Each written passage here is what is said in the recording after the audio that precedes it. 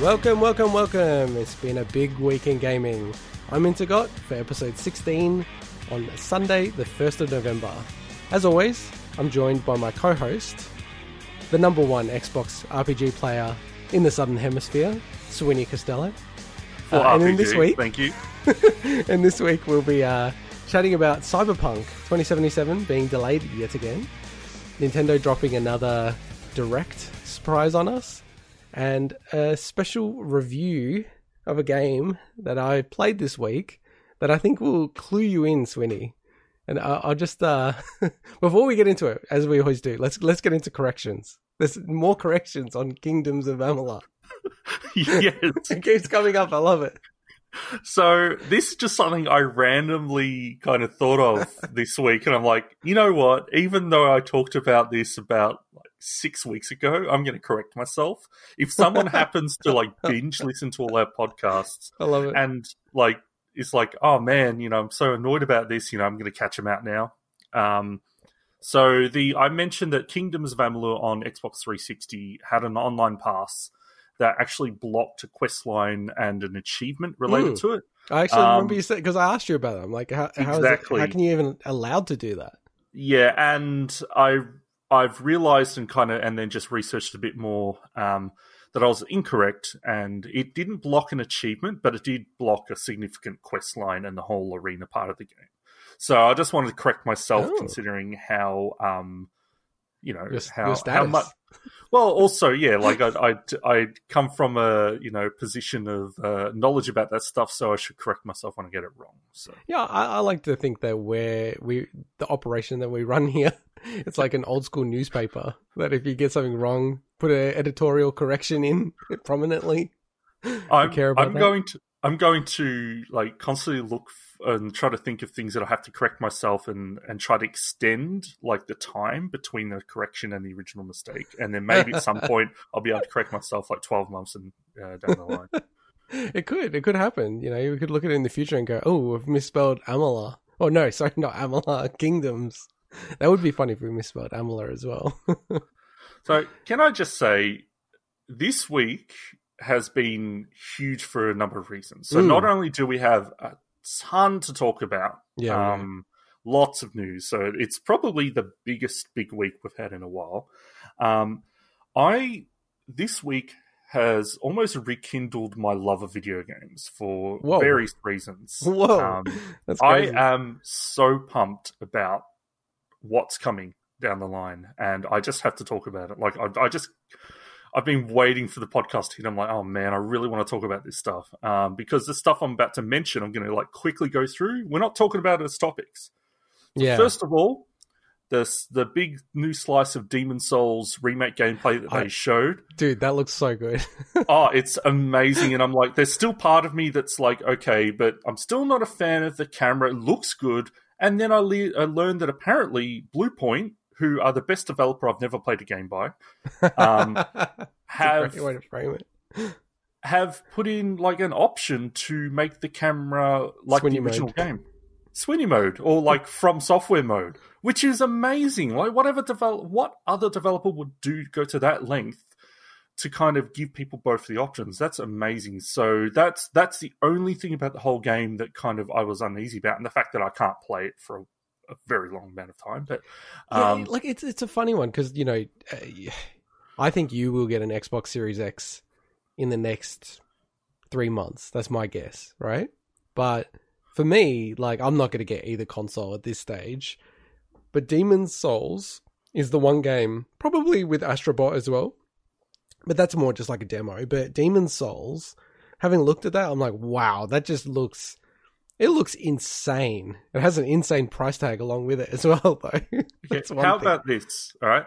If they announce that they're doing a remaster of Bloodborne that runs at 60 frames a second on PS5 and up-res and everything, I'll get a PS5. Oh, whoa.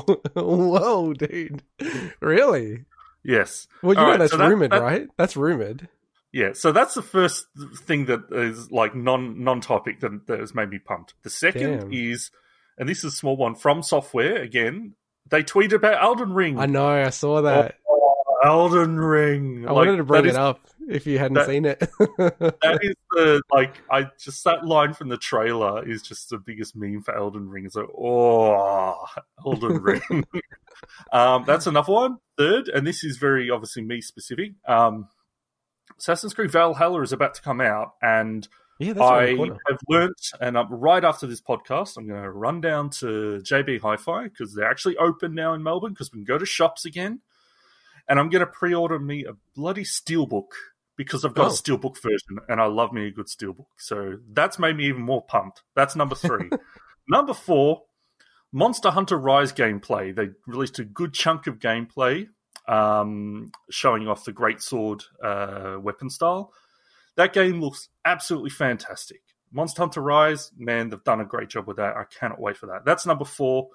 Number 5 of 6, there's only 6. Number 5 is I've been playing Vesperia. That's like comfort food to me, so it makes me very happy. Number 6, I've been playing Solitarica on my phone. So, last week I gave my impressions of the Solitaire Conspiracy, and I said I'm going to check out Regency Solitaire and Solitarica as these kind of solitaire-adjacent games that are, have fleshed-out mechanics and things like that. And I'm loving Solitarica way more than I did Solitaire Conspiracy. And it's just great. It's like a roguelike. It came out 4 years ago. It's not a new game. But it's really, really fun. And the great part about it is it's a free game, but you can just pay a one-time fee of like $4 or $5. And then it removes all the junky elements from the game. That's so good. That I know, and I'm more of a business person than anything else. But, games that do that, it's not profitable. I know why they don't do it, but I love when they have that option. Like I always go in for remove ads, do all that kind of stuff if it's a game that I enjoy, and I'm happy with that as a business model. And I was because I'd heard about this game for a long period of time. I was so confident in this game that I did it outright, so I didn't even get to see what was in the game without that. Okay.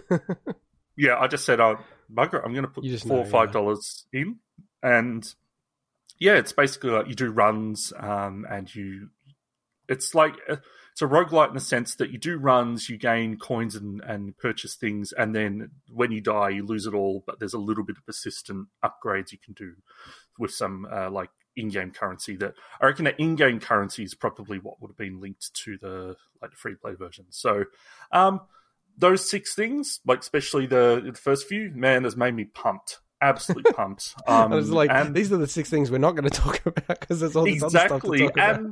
And we've got new consoles coming out. It's kind of it's so weird to think with everything going on in the world that we have the next generation of consoles coming out within the next fortnight. That's crazy. That is crazy. I have to say, they'll play Fortnite as well. I tip my fedora to Microsoft and Sony that they were able to get them out this year and on time, really. It's quite astonishing, actually, to be perfectly frank. It's such a huge business effort. I'd imagine there would have been a lot of discussions and the fact that they didn't talk about pricing and a lot of the details didn't come out. I think they were both playing a bit of a game of chicken to see if one of them was going to delay the console and then maybe both would delay them.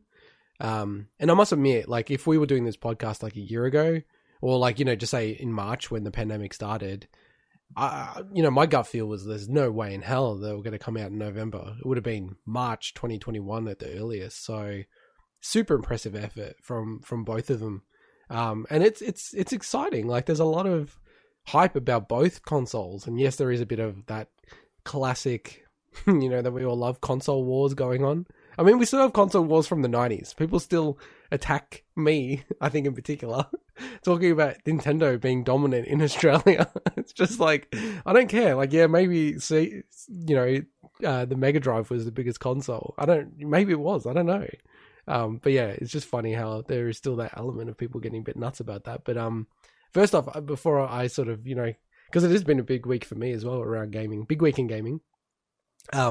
Congrats that you're able to leave the house again and go about your business. That's huge. It was 112 days or something, wasn't it? Some crazy number. Yeah, it's honestly because I've kind of been self-isolating since September, before the pandemic was even a thing, because just for various reasons I've been staying at home. And the thing that I missed the most was just being able to just walk into like a department store to go buy some clothes. Things I don't usually like to get online, and I'm just so happy. And I can finally get a haircut after like 5 months. I'm just like, oh man, finally do some normal stuff again. Yeah, it's really weird, but like I'm very private, but I actually realized I really missed out on just randomly walking around the shops, like going through game stores, department stores. I don't know. I just walk around aimlessly with my headphones on. It's just relaxing to me for some reason, just seeing all the different stuff that's out there. You know what I mean? So yeah, when it really hit, I was like, oh wow, like that was hard. And then yeah, you guys down in Melbourne were going through that for months. It's just arduous. So I'm really, really pleased. Obviously, all my family are back in Melbourne, and hopefully, the borders between New South Wales and Victoria come down, and then my parents can actually see my son, which is kind of crazy to think. He'll be like 3 or 4 months old at least before they can see him, which is crazy.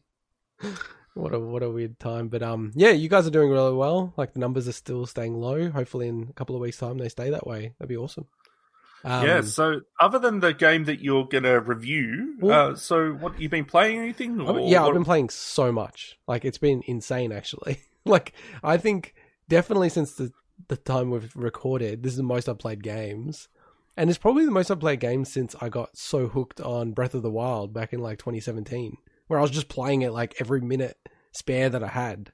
So, and just talking about consoles, I find it hilarious that you're erring on the side of PS5, whereas I now am erring a little bit on the side of Xbox Series X. Because the game that I reviewed, well, I will review, I should say, is Ori and the Blind Forest Definitive Edition. Ah, nice. So 100%ed that this week. And then I played Can I ask, what platform was that on? Well, I played it through PC. Okay. You might have more questions on how I acquired it. Oh, okay. Okay, all right. Or we'll get there. So I also played Resident Evil 7. And I've always wanted to play that game. And I can watch a horror film. I've never like watched a horror film and sort of, I can't watch this. And I'm not too bad with horror films. Like they spook me, but that's the whole point of them. Man, I was playing this game for like 15 minutes late at night with headphones on, and I had to stop playing. It was scaring the shit out of me, man. Man, watching people play that on YouTube scares the shit out of me. It is so ominous, the tone, right? So it was scaring the shit out of me. I should stream it or something. I was like sweating, man. I was like going upstairs, saving every minute. Imagine playing that game in VR. Yeah, I don't know how people do that. That is even another level of I know. Crazy. It's like, I was trying to explain to my wife, I'm just like, it's because she hates horror films. She can't watch anything scary at all. And I'm like, this is just like another level. Like, I've never really played horror games since Resident Evil 1 on the PS1. With the whole like dog breaking through. It's just not a genre that I'll like, it's not my go-to genre at all. But I'll try to persevere. It's freaking scary though. It's awesome though. It's just really, really cool, the tone of that game. I played the first episode of Alan Wake. Okay. Yeah, and that was cool. Like, so wait, first, when you say first episode, what do you mean? The well, main it's game? Broken up into 6 episodes, like Alan Wake. Yeah, but I mean, there's still a main game though. So there's So Alan Wake is a retail game. Yeah. And then there's some DLC episodes. But within the game itself, it's split up. Yeah. Within the game itself, it's very strongly split up into episodes. Yeah, okay. So that's what I was 6 episodes from what I understand. Yeah, okay, So I played the first episode. And I Googled beforehand because it kind of looks a bit spooky. So I'm like, is it a horror game? Because after playing Resident Evil 7, I'm like, I need something, Halloween themed without being spooky or horror. And they're like, oh, no, it's not. Like, people in the forums are like, oh, it's not horror. It's not scary at all. I started playing it. I'm like, there's jump scares and everything in the game. I'm like, what are they talking about? It's definitely not on that level, though. Like, I've probably played through the first episode or close to it, and I kind of dropped off for whatever reasons. But If I can play it, then I don't consider it like that scary, and because I'm scared easily by games. Like, yeah, I get scared. Definitely get scared. But look, I still would put a bit of horror genre on it, like as a sub-genre. But it's more of a thriller, and it's got a really cool tone. I'd say it's about the same level of scary as BioShock 1. Where there's horror elements to it, but it's not the central. Yeah, but you can't. I don't understand people who are saying it's not scary at all. Like, that's ridiculous. Like, it's intended to make you uneasy. Like, that's literally part of the game, like, itself, and the whole story it's trying to tell. So are you playing that to then lead into Control? Well, you know how I've been like, and also I haven't been shitting on Remedy. It's the publisher that I'm really annoyed about, right? But I'm super, like, Control's maybe top 3 games that I want to play. So yeah, I definitely want to play Control. And we've got some news about that actually in terms of the Switch later. What else? I played through the Hyrule Warriors Age of Calamity demo through to completion. Man, you've been busy. And I keep playing Mario's Picross, the Super Nintendo, online game. And then I play Smash with you, and then I pretty much play Rocket League every day as well. Like, at least 3 or 4 games. So yeah, it's been crazy this week actually. So yeah, but yeah, do you see a theme in the games that I'm talking about? Not seeing it yet. Maybe. Oh, really? Maybe I'll figure it out. What do you want me to tell you? No. Well, isn't that the basis of what your review is going to be? In the end of the episode, the last feature. No. The review's about Ori and the Blind Forest, but I'll go into it because it's probably better at the start. But so let me guess, you subscribe to PS Plus. I used to be a subscriber to PS Plus. It wasn't that good of a deal. So there was a really good deal in Australia for the 12-month Xbox. Okay, firstly, you know that I can't pay full retail for anything. Like, I have to get a bargain. I have to get a deal somehow, right? So that's just a part of who I am. So now, I also don't like to do the illegitimate routes. Like, people buy off like cdkeys.com and they're like, oh, it's all good, it's all fine. But a lot of these keys are from like dodgy money. It's quite dodgy, that whole space, that grey market. So yeah, I've always been keeping my eye on Xbox Game Pass, but going through the sneaky route, which is shock horror. Get Xbox Gold Live and then convert it to a Xbox Game Pass Ultimate subscription for $1, right? Do you know about this whole scam? Yeah. I'll just say the scam quick. Well, not a scam. It's like, it's part of the mechanics of how it all works, but just quickly, like, and I think most people know about it, but I'll just say it anyway. If you have a membership to like something like Xbox Gold Live, I'm not even saying that right, am I? Xbox Live Gold. Xbox Live Gold. Yeah, I thought I was saying it wrong.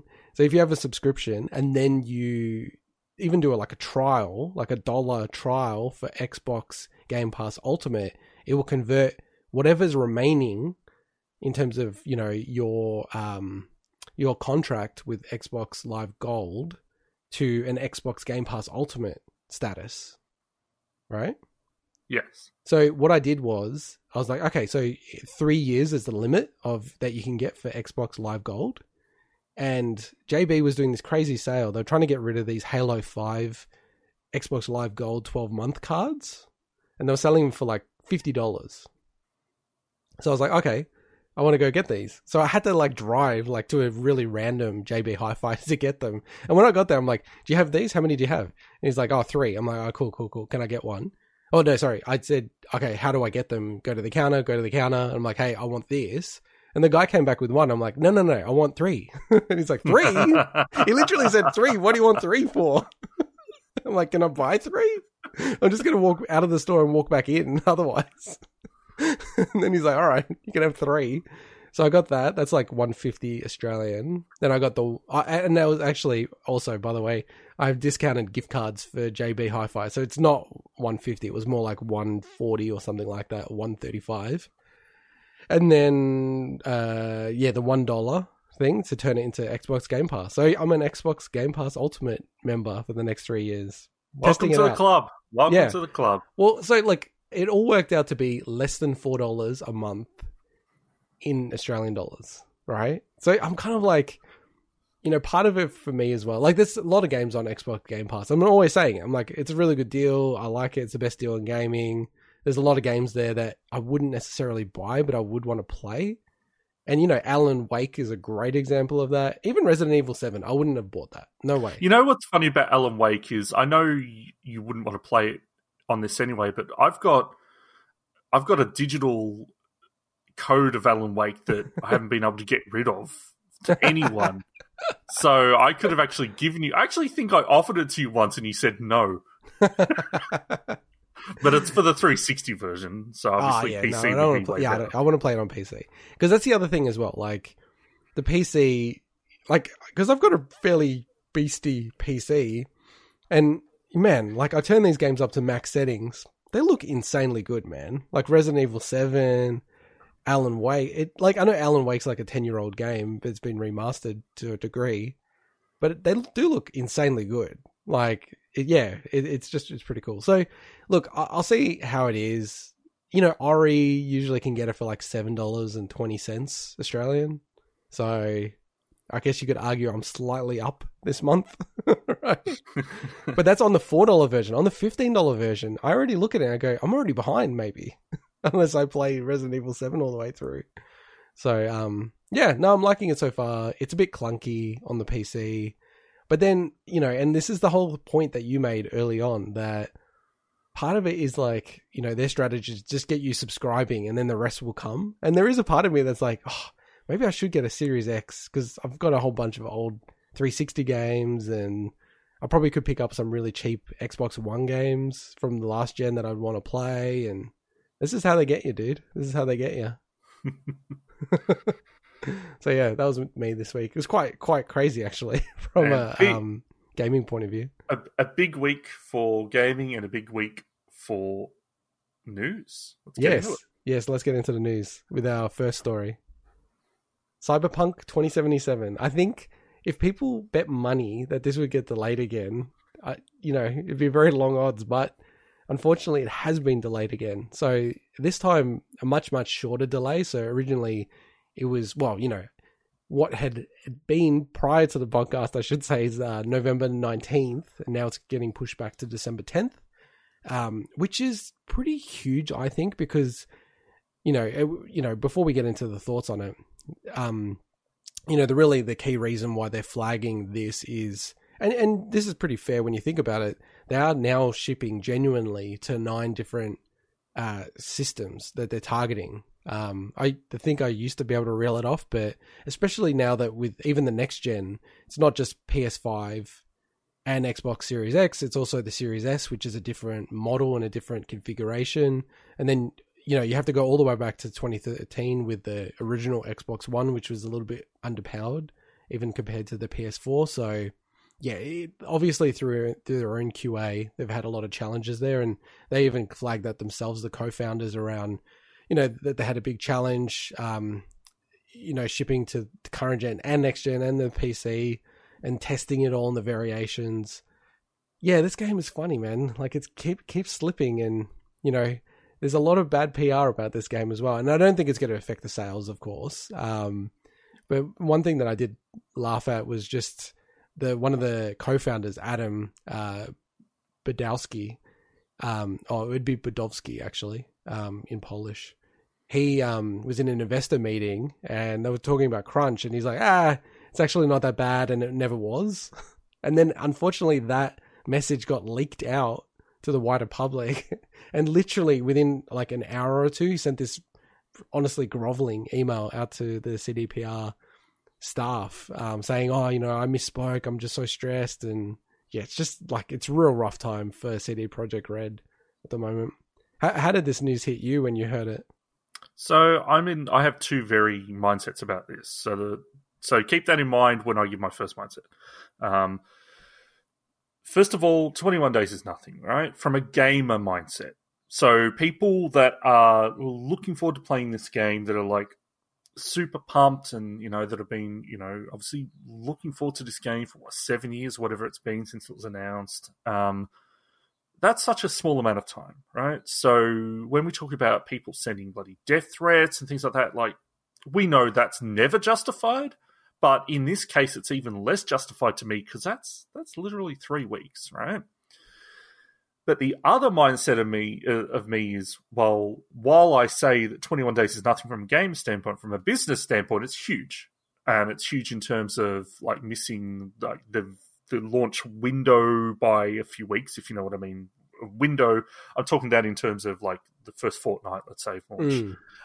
And also when we're talking about, holiday gift purchases, Christmas and things like that. Yeah, it's massive. So to me, this is nothing from a game standpoint, and I think that people are gonna remember this game got delayed, but when the game comes out and it ends up, I have all the confidence this game is going to be great. I think that it's going to be that part of it's going to be forgotten, but the business side is definitely affected. And when we start talking about the crunch stuff, I mean, we went into that topic a few weeks ago, and we've got different viewpoints on that stuff. I also know when talking about statements and things, I don't take stuff like that at face value, because it kind of, you also don't know the context and the tone, and if people are responding to stuff and things like that. I will say I haven't read the full statement. Maybe that is clearer there, but that's why with that stuff as well, I'm a bit like, honestly, I don't like crunch, but when we start talking about like internal statements and memos, I'm like, honestly, that's kind of it. I don't look too far into that, if that makes sense. But when it comes to, the delay, like 21 days is huge from the business standpoint, but for anyone complaining that's just a gamer sitting there waiting to play this game, I mean, come on. It's 3 weeks. 3 weeks, like, it's nothing. Really, it's just nothing. Very like unprofessional the way they've handled this whole situation, and just stacks of own goals along the way. The last thing I want to say, sorry, is at least they've owned up to it a bit in terms of like they're even referencing recent statements on all the Twitter and going back and kind of saying, "Oh, well, we got that wrong" and stuff. So at least they're kind of, I think owning up to a lot of that stuff. But anyway, sorry, continue. But I think the thing is, and I think I said it in one of the podcasts early on, it just surprised me that, it slipped so much. You pretty much, I would have taken the strategies what Nintendo did, which is, hey, we're going to release this on both consoles. So we're going to release this on PS5 and PS4. But the reality being, everyone knows the PS5 version is the version. That's the launch version. And it's kind of evolved into that. Like, even they're saying it themselves that the game runs awesome on next gen. So it's reality is, by the time this game comes out, it's going to be a month after the next gen launch. People will slowly trickle in and get their consoles, and a lot of people are just going to say, "Hey, this is the only way you can play this game if you're not on PC." So it feels very strange to me that they didn't just kind of smarten up and go, "Hey, why don't we just launch this as a next gen game?" I think that would have upset a lot of people, though, because there's a lot of people how you handle it. Yeah, but you got to think this game. I still think, regardless of how well they did it, this is a 7-year in development game, right? This isn't a game that was announced last year. Like May 2012. And the thing is that as soon as it, I guess, it got re-announced, like when they finally unveiled it,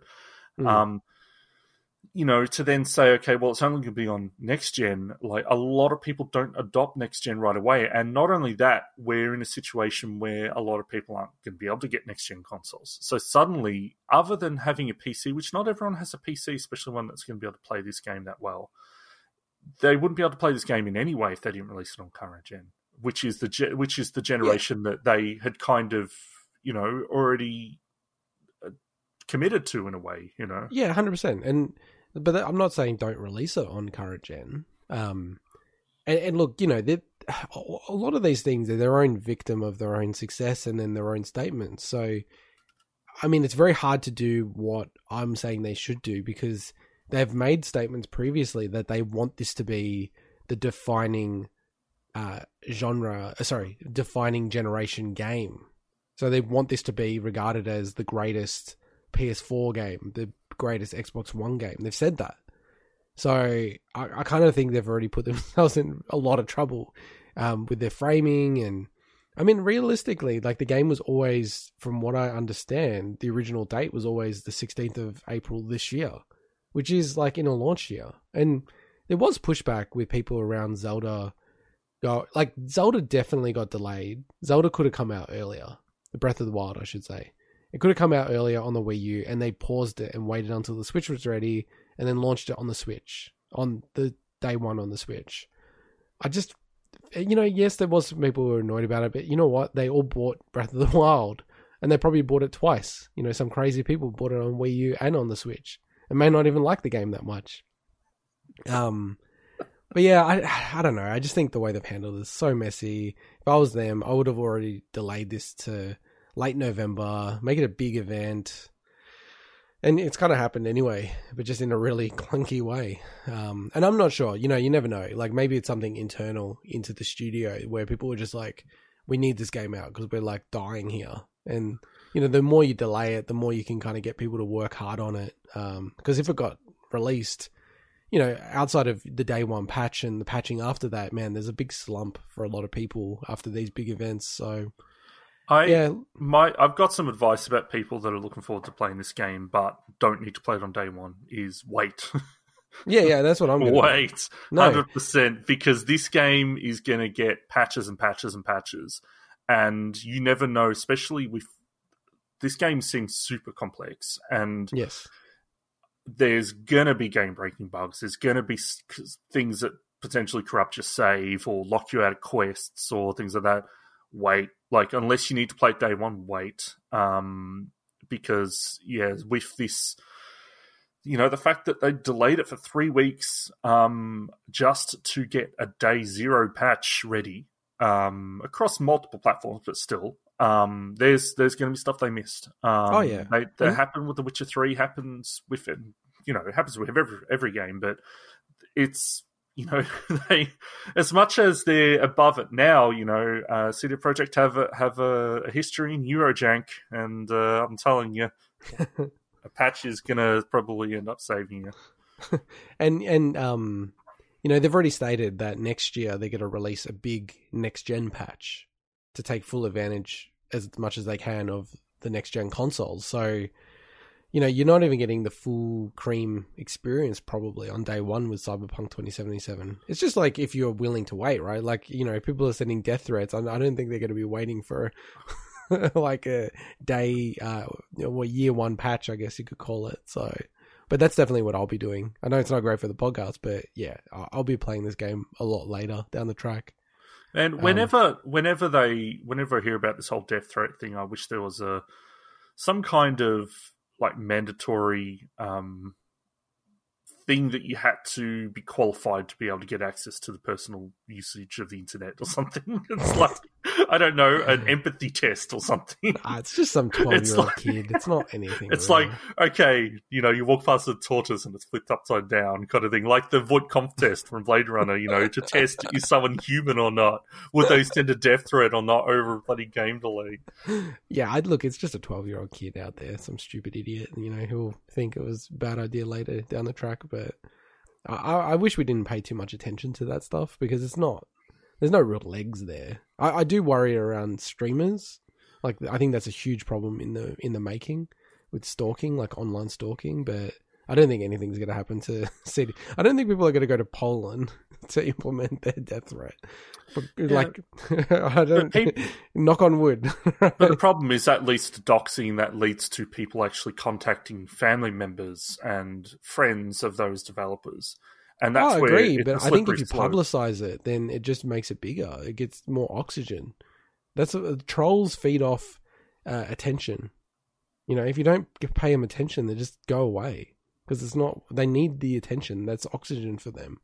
So I think the more people talk about it, and it's not us. Like, this has been widely reported, and the studio themselves talked about it. I wouldn't talk about it. Like, people get death threats all the time. It's just, you don't hear about it because people understand. If you start talking about it, it actually attracts people like that. But I like talking about it because I like just like talking about how stupid they are, how bad certain people in society can be when they're given essentially what they consider an anonymous, weapon.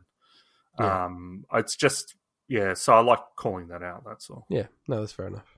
Yeah, it makes me feel good about myself. Just don't take that away from me. All right, well, and let's get into the other big news this week. So Nintendo, again, like this whole year, they've just been really hard on the shadow drops of their Nintendo Direct Minis.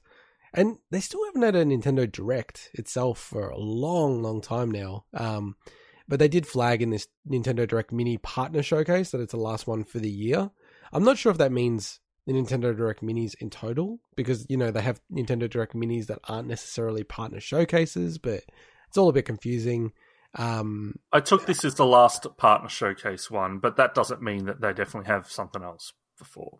I will think they have something, but it's probably going to be a game specific, like a Horror Warriors Direct or something like that. Yeah, I think logically, and if you look at history as well, they're not going to have any more directs this year because it's Christmas period. So you kind of need to signal to everyone, here's the games, go out and buy them, don't wait on, because, not everyone's as fortunate as us. And sometimes people are like, I can get one game for the holiday season. What game is it going to be?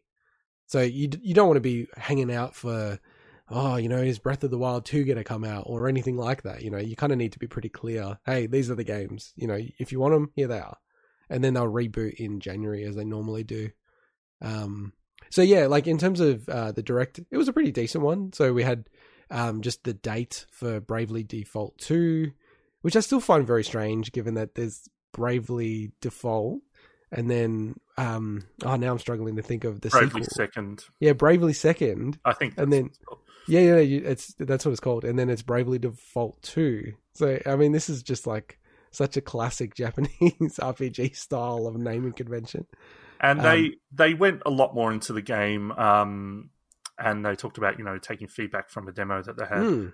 And while I won't say that I'm the biggest fan of the art style, I understand the approach. I would be a lot more pumped for this game if I still hadn't kind of got Bravely Default and Bravely Second to play through, because I definitely want to play through them first. Yeah, so I got them on 3DS. So I definitely want to play through those before I hit this one. But other than that, like any game that's traditional, turn-based JRPG, kind of that is basically a spiritual successor to classic Final Fantasy titles with the whole Crystal 4 Heroes thing, it's great by me. And this game looks fantastic.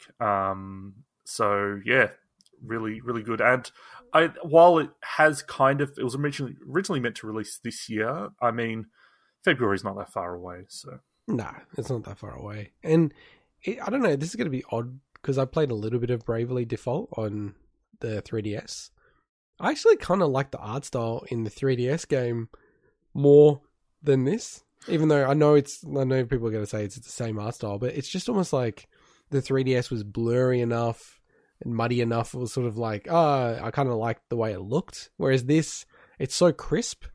The style, the chibi style sort of thing. It's just the art style is actually a bit different from what I've read. I didn't go and sit there and compare it myself, but reading a lot of people discussing about it, it's not like they've taken it directly. They have actually made it a bit different.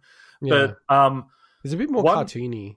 Well, one thing I'll say with this is that I think so. There's a game called World of Final Fantasy, which is absolutely fantastic. If anyone wants, it's basically Pokemon Final Fantasy, but it's hard as nails. It's one of the trickiest completions I've done in the last few years, and it's that game also initially. The art style, when you'd see trailers, I'm like, oh, I don't like that at all, but it grows on you, and I think this would probably grow on you as well.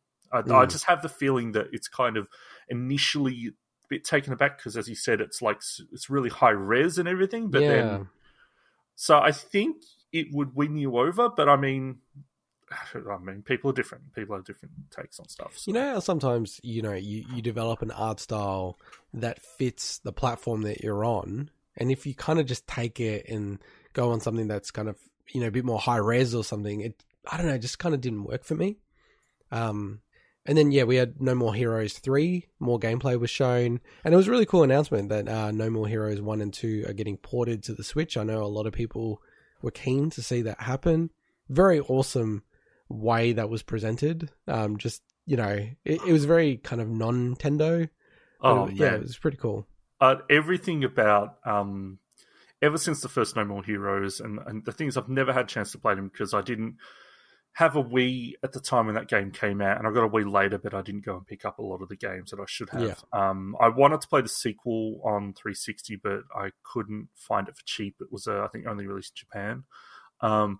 But now it's on Switch. I might, when they go on sale, I might pick them up. But what's interesting about No More Heroes 1 is it's going to be super interesting to hear people's opinions on that game that have never played one, because when that game came out, like, the Wii was not a powerhouse in any way, and it tried to do an open world, and let's just say that people love No More Heroes 1, but they don't love it for its empty open world.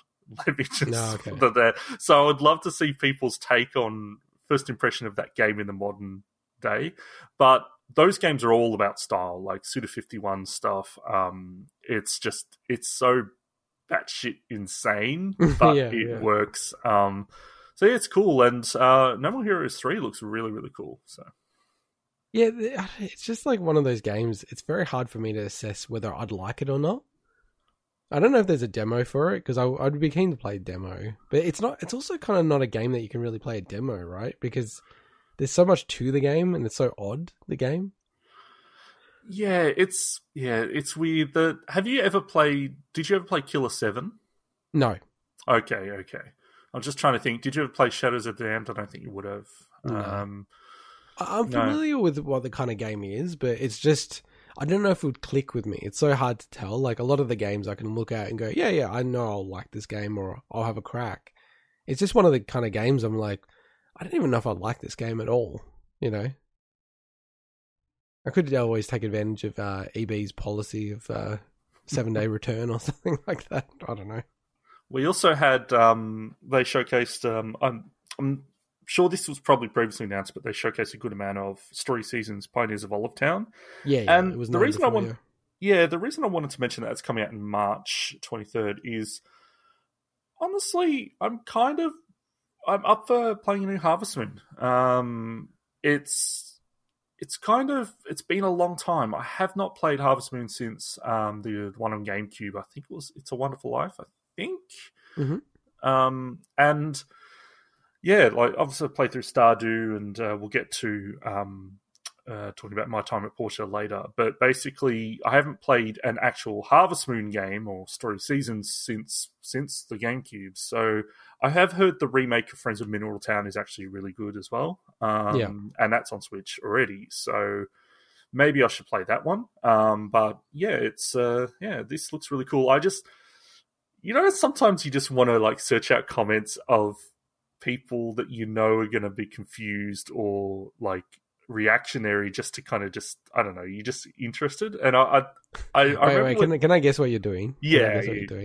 Can I guess you're doing this whole stupid thing of, like, I'm smarter than everyone else, where you're like, oh, are people thinking this is a Stardew Valley clone? Because actually, they created this, and then it inspired them to make Stardew Valley. Is that what you're doing? 100%. But the difference is replying. I just want to read people's reactions, because it's fun. It's fun to see people, like, be ignorant. You're ignorant. It is weird though, because the whole. I don't remember the whole backstory. I remember hearing it once and then I forgot it, about why they can't use the Harvest name anymore. Harvest Moon name. Is it just they're not working with the IP holder, right? Yeah. So it was never known as Harvest Moon in Japan. Oh, really? I didn't know that. I believe so. And it's. it was never known Story Seasons. I don't think. I think there's an English, a Western name that they came up with after they moved on from the publisher. But yeah, it's basically like the publisher owned the IP, and they've continued the Harvest Moon series. But honestly, the new Harvest Moon, like, non-Harvest Moon games, does that make sense? Look really, really cheap and kind of crappy, whereas Story Seasons games they look like Harvest Moon. They look like the original games, you know. So just checking it now, it seems like it was called Farm Story when we called it Harvest Moon. Well, sorry, it was called here Harvest Moon. And then when it went to Story of Seasons, it was called what is it? Barn Story? No, sorry, I had it. Ranch Story in Japanese. Okay. So yeah, it's kind of like, it's much clearer, I think, anyway, when you look at it. Yeah. Why did they change the name? I'm actually now confused again, because it seems like it's the same developer and publisher. No, there was definitely a publisher. There's a story out there that, you know, we don't really have time to go into about. They lost the rights or something. Because Harvest Moon has continued as its own separate thing. Has it? I didn't know that. Yeah. So there are Harvest Moon 3DS games, but I didn't realize there's any other coming out. So there are new Harvest Moon games, but Story Seasons are the original Harvest Moon development. Yes, 100%. Okay. There's Harvest Moon games, newer Harvest Moon games since Story Seasons. More than 3DS. Well, yeah, but Story Seasons was already around at that point. Okay. Yeah. No, 100%. Like, it's different, not the original developers. Yeah, I know that for a fact. But I just don't know the last fake Harvest Moon, if that makes sense. Who developed it and stuff like that. Yeah, like the timeline of that, like, Story Seasons is the continuation of that series. So. Yeah, anyway, definitely. Enough about Story Seasons. I wanted to talk about, very quickly, I've typoed it here, is Immortal Phoenix Rising. It's the worst name. I know they can't do the Gods and Monsters thing, but this Immortal Phoenix Rising is just such a bad name. Oh, it's a bad name. It's horrible. I'm still looking forward to playing this game, but I'm definitely not looking forward to playing it on the Nintendo Switch because it looks like it runs like absolute crap. So that's why I wanted to just quickly mention it, is that they did the right thing. They showed the actual Switch gameplay. But it did not do it in any favors. No. If you talk about a game that would have been ripe for cloud streaming, which we'll get to in a second, that would have been one of them. So it's that game. I hope it still plays. It probably still plays okay, but it looks like it runs really rough. So if you've got multi-platforms, play that on something else unless you really want it portable. But I mean, you know, when you said that it looks rough, you know, it should be a cloud game. I mean, like, the game is riffing off Breath of the Wild. So it's kind of like, it's not like it can't look good. It's just like they haven't put the effort in, which I understand from a business perspective. It's riffing off of it, but we've talked about before, people forget that it's riffing off Assassin's Creed way more than Breath of the Wild. There's elements of Breath of the Wild, 100%. But like, when people start talking about, it's got climbing, it's like, oh, come on. Assassin's Creed, come on. You're like, come on. Actually, Assassin's Creed had climbing. That isn't it, actually. That's like, dude, come on. Like, well, I'll just say this quickly, because we're not going to cover everything in the direct, but there was a few games, man, they look choppy as hell in the actual direct. Tropico looks rough. Tropico 6. Oh my god. I mean, that's a like a management, like a, not an RTS, but like but like it was dropping frames in the trailer. Oh yeah. Like, what? But it was the wrong, like, I think, like, the way you show that game is you show it actually with the HUD, you show it, like, looking like what you'd play the game, rather than, like, this cinematic thing that just looks rough. Oh, it was the weirdest trailer. It was a very odd trailer. Like, I kind of dozed off in that one. The Tropico games are really kind of weird, though. Immortal Phoenix Rising, it's so dumb. The way they're presenting it and the name and everything turns me off the game. I actually think I wouldn't mind the game. So I want to give it a crack sometime. But it's just the whole presentation, the name, everything just doesn't click with me at all. So yeah. And did you want to jump into, like, because there's two big ones, right? There's either the cloud stuff, as you alluded to. Do you want to go into that first, or do you want to go into the big game for Nintendo this quarter? Well, I don't think this is big news, but you can talk about it now. The Hyrule Warriors demo. Yeah. So there's more information about Hyrule Warriors Age of Calamity. So I have this game on pre-order, but it'll be a Christmas kind of game. And I'm still getting through Hyrule Warriors, the first one. So did you download the demo? No. Okay. So I downloaded the demo. Did you think it? Would you expect me to download? Yeah, why not? Why not? Anyway. I don't know why you wouldn't. Well, I haven't even played through Breath of the Wild, so why would I care about this game at this point? Yeah, but okay, so that's a great segue. This game is like really interesting. Like I'm still pumped for this game, and playing through the whole demo, it was very generous. The demo, like I'm not that good of a gamer, but I was playing through it all. It was probably like an hour and a half, and I captured all the footage from it. But it was like a decent demo. Like I was. You know, with the old school demos, they stop you halfway through and it's like, it's so annoying. I was just like, are they going to let me play another like level? I'm like, all right. And it was like, you know, two main battles that they made you play. And each one can be like 20, 30 minutes depending on how you play it. And then like 2 challenge areas and just gets you a sense of how the game's going to work. The game is like really interesting to me because it's such a weird one. It's so obvious, like, you probably should play Breath of the Wild before playing this game.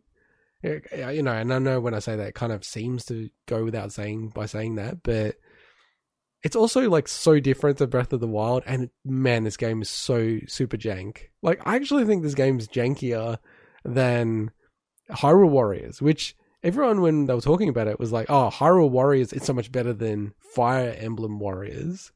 And these are all like the Switch ones that I'm talking about. But this game, when I was playing it, and I played a bit of Hyrule Warriors, Age of Calamity, the demo, man, it was like really dropping frames all the time.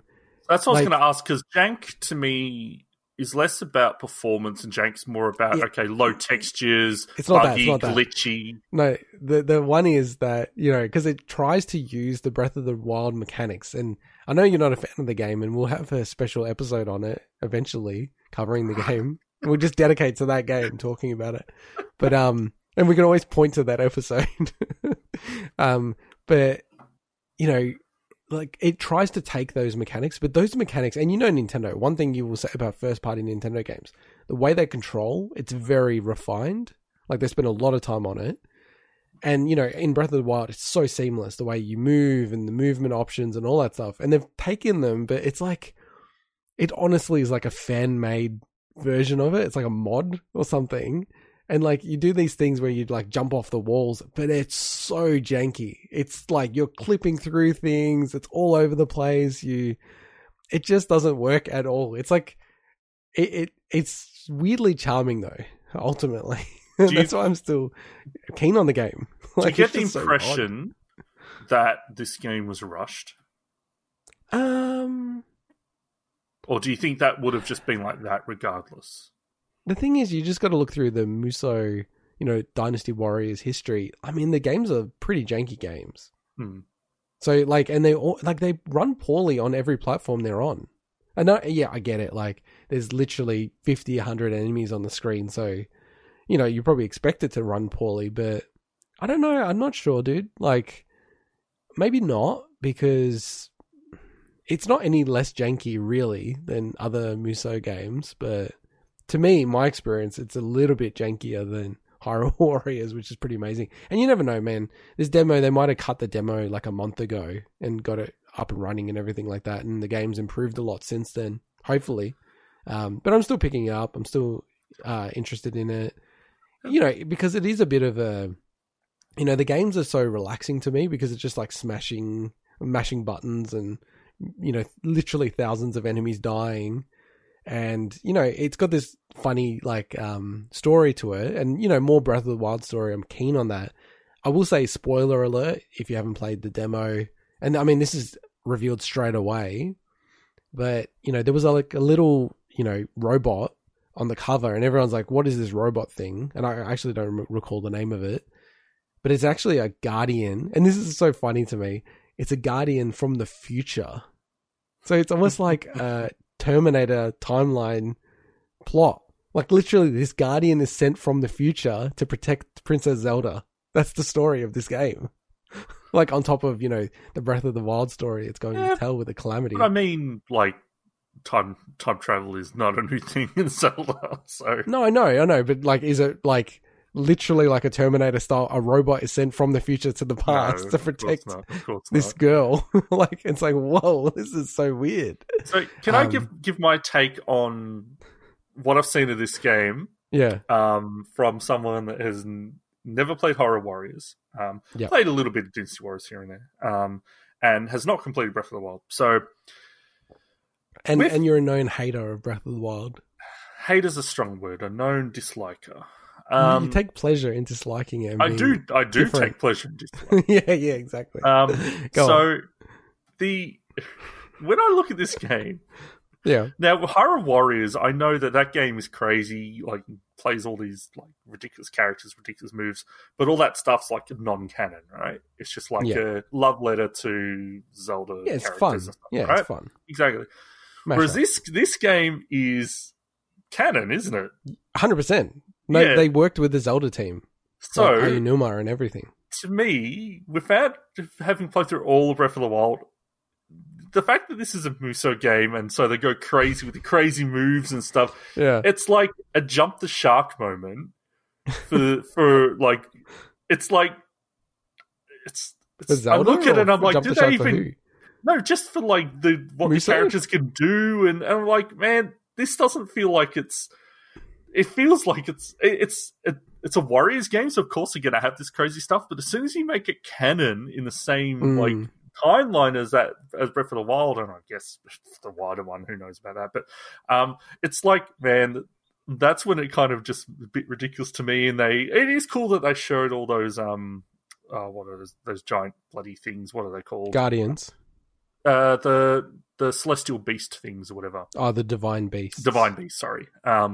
It's cool that they showed that stuff. It looked like it ran a bit rough, but I guess it's very canned, like gameplay sections, which is cool. But it's like, it's almost like I hope that people don't get annoyed by this game kind of like messing around with the canon too much. But yeah, anyway. I think people are really excited about it. I think it's like an odd game because essentially, if you want to learn more about Breath of the Wild story, you'll do it through this kind of almost interactive movie, which is the game. And then if you're a Musou fan, it's like, okay, it's like a new Musou game, new mechanics and stuff. So, look, like what I will say about it is, like, there are definitely things that it's janky as hell compared to Breath of the Wild's mechanics, but the story and the way it was presented compared to Hyrule Warriors straight away felt like it wasn't a Zelda game.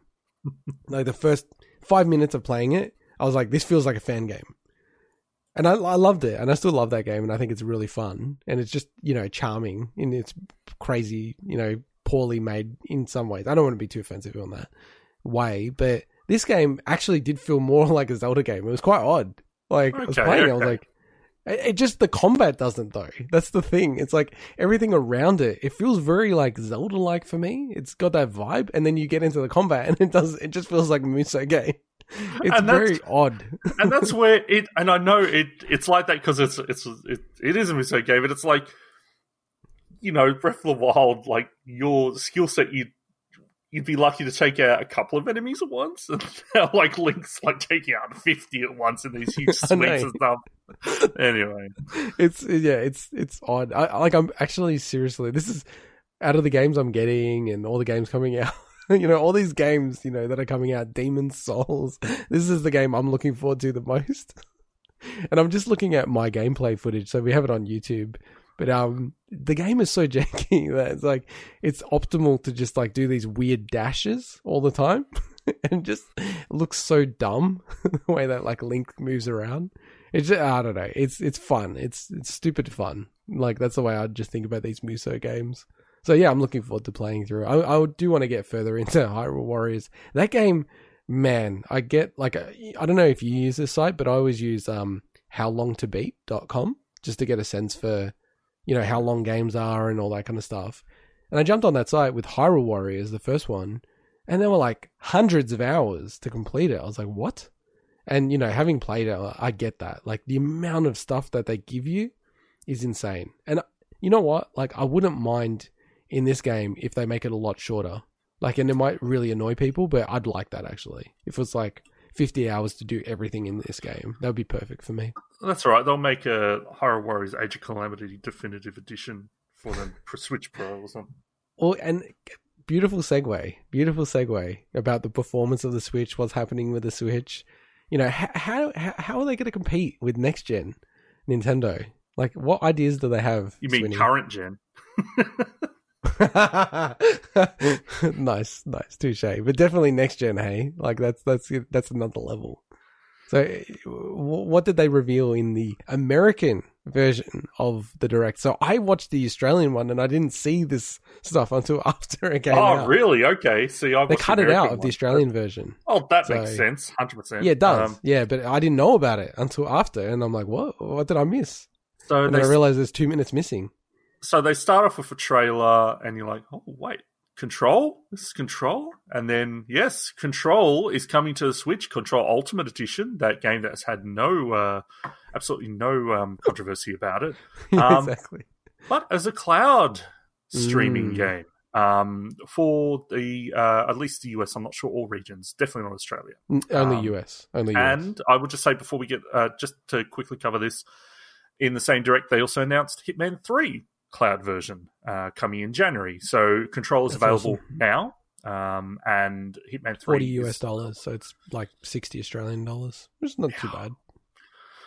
I don't know how I feel about a cloud version being close to full resale price game, but no, I think clearly it's worked for Stadia, but no, but I think if you think about the US experience, right, like Control is selling in the US for like, I'd say $50 US.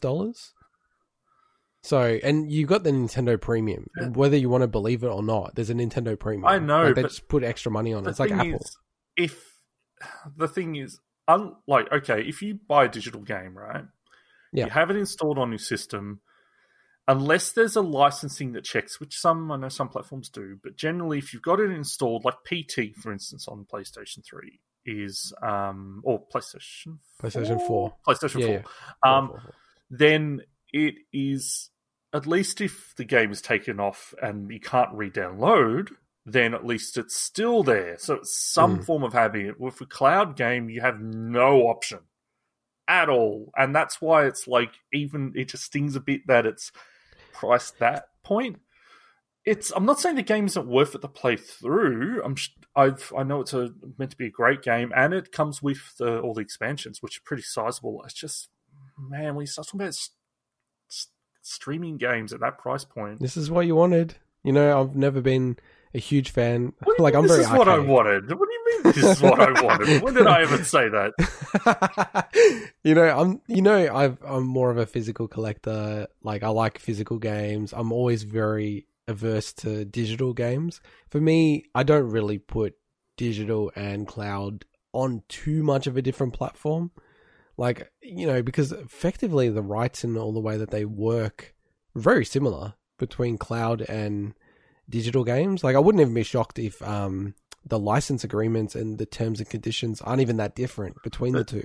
I understand the perception's different, but from a usability standpoint, though, if you have a digital game, unless it's an online game, which is its own thing, we know that, like a multiplayer. That I could be on a train going through the tunnel and be playing Control, you know? Oh, yeah, but that's a different thing. You're not talking about that. You're not talking about that. You're talking about the feeling of ownership and everything. No, that's not fair. That's not fair. No. This is another point I'm making. Sure, that's but let's just address that. That's a separate point, right? Let me continue my second point then. Okay, well, that's a separate point than what you're saying, though. Yeah, it's my second point. Go on. My second point is that then, like, you're saying that digital and that, you know, like, to me, like, the usability of you're paying totally for something that you just are so restricted in where you can and the circumstances you can play it. And also, I don't know the exact details for people on the full experience at the moment, but there's queues in some of these cloud games, you know? Yeah, that's true, yeah. And they would have to be, yeah. So with the demo, there was queues. Now, obviously, you're going to have heaps of people, especially this because it's the first cloud game released in the West and blah, blah, blah. Yeah. But then suddenly there's times when you may not actually be able to play it if it's a super popular game and it's just come out and you're like, oh man, I'm like 20th in the queue for my region or whatever, and it's like, I just have to wait. It's like, although I would say, like, from everything I heard, for people who have good internet in the States, they didn't have an issue with getting on and playing it, and basically everyone said it worked really, really well.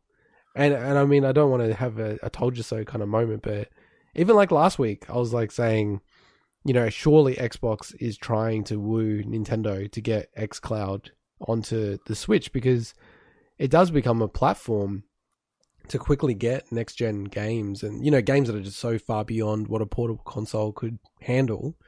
You know, that's a really good use case. And if you deeply integrate it into the system, you can potentially cut out, you know, avenues that introduce lag into the system. Because, you know, with a phone, there's inherent lag in like the touch interface and everything you do with the phone, just, you know, having coded apps before. Whereas, you know, having a Switch, because you can just talk directly to the hardware itself, it does eliminate some input lag and some other sort of issues that you may have. But look, like, getting back to where you're coming from, I'm not disagreeing with you. I'm not a huge fan of digital games in the first place. Like, it's partly why it was so hard for me to go on to Game Pass, because I feel like, I'm playing these games, but I don't own them, and I don't, you know, I won't be able to play them again in some cases. And I'm like, shit, will I have to just go buy them again? Like, that's kind of a bit stupid.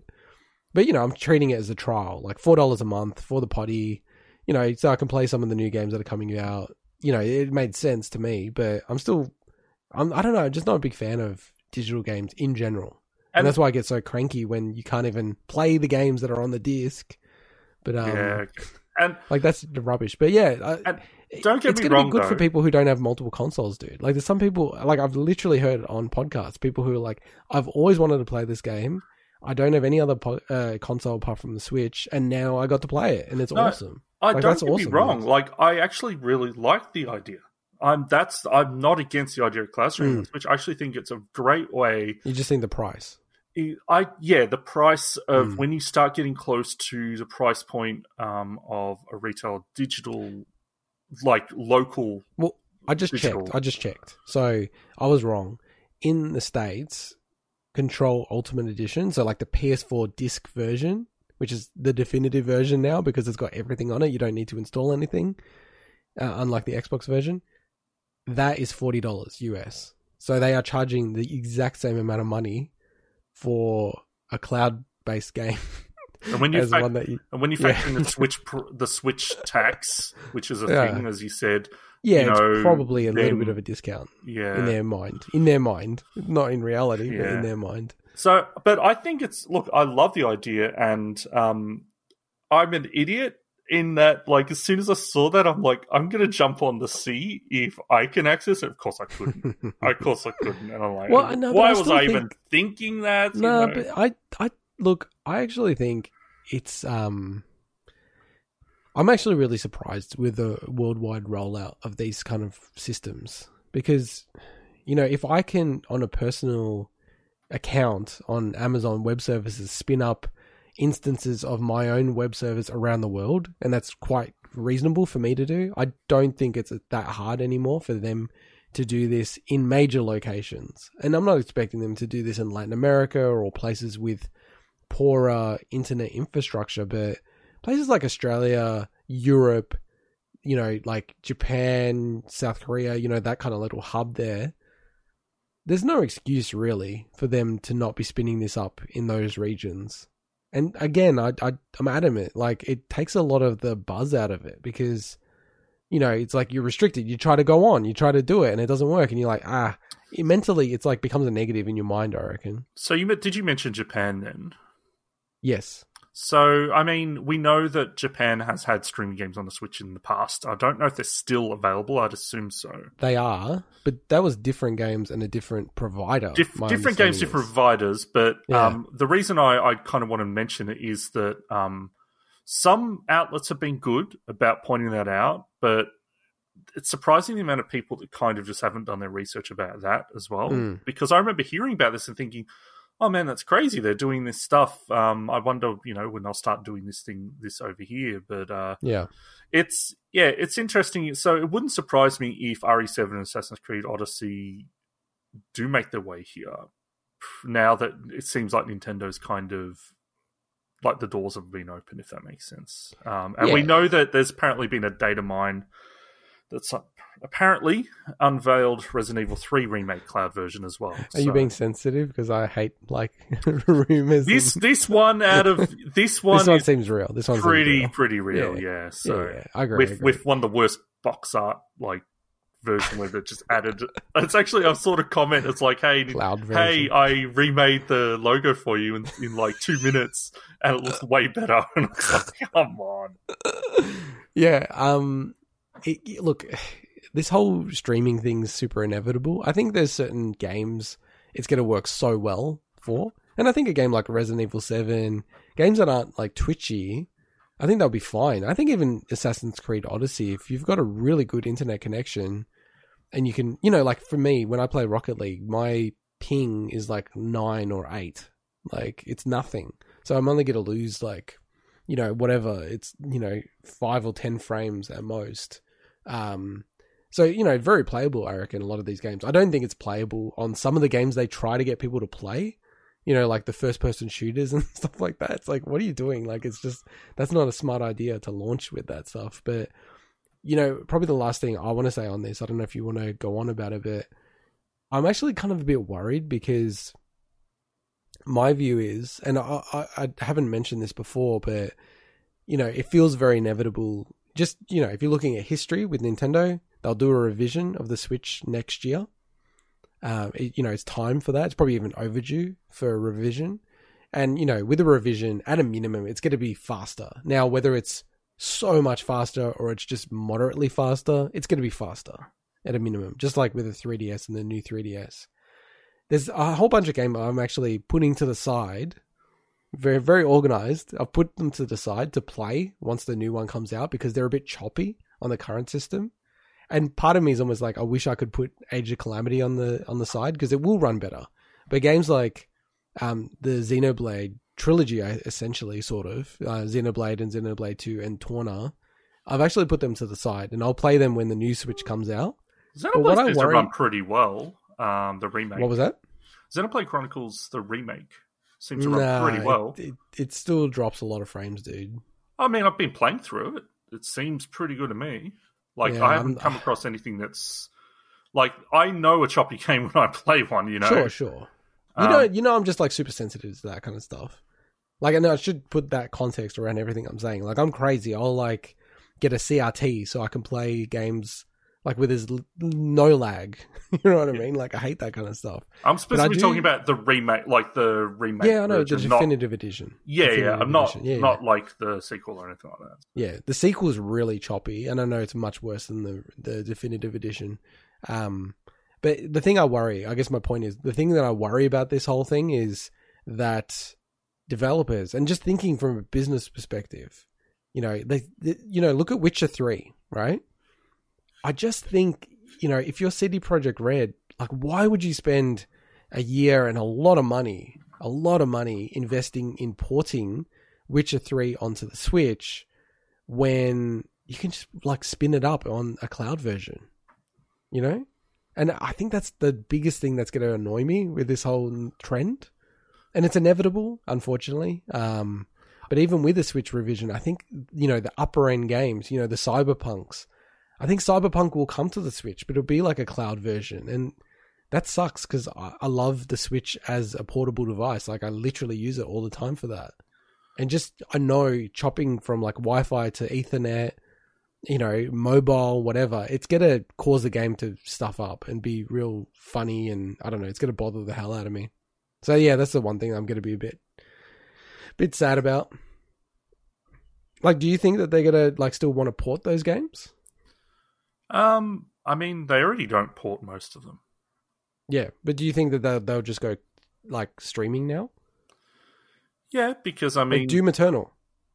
Well, yeah. See, Doom Eternal, I think, is a very specific use case because people are really expecting that one to be ported. Whereas I think a lot of these other games, no one would have ever expected a port of Control or Hitman 3, which isn't even out yet. Yeah.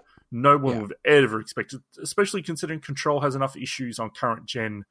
Like, even the PS4 Pro struggles with Control, and that's a pretty powerful system, So yeah, that's the one knock on the game that most people have. Yeah, and it's that game has a lot going on from by all accounts. So, I mean, without this cloud option, I mean, you wouldn't have had any other option to play Control. So, other than the price point, I only see it as a positive. And I hope this opens the doors to to more games. But as someone that lives in Australia, I don't know if we'll ever have access to them.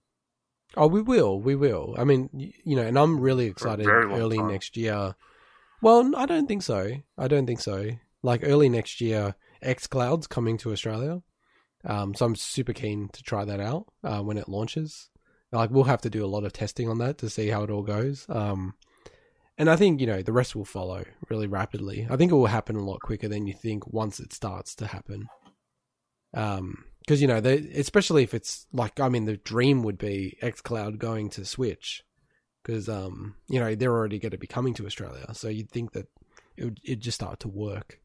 But yeah, no, it's interesting. And, continuing on the topic of cloud gaming, seems like everyone is trying to get into cloud gaming at the moment. So during the week, with little fanfare, let's be real, Facebook announced their own cloud gaming feature incorporated into Facebook Gaming.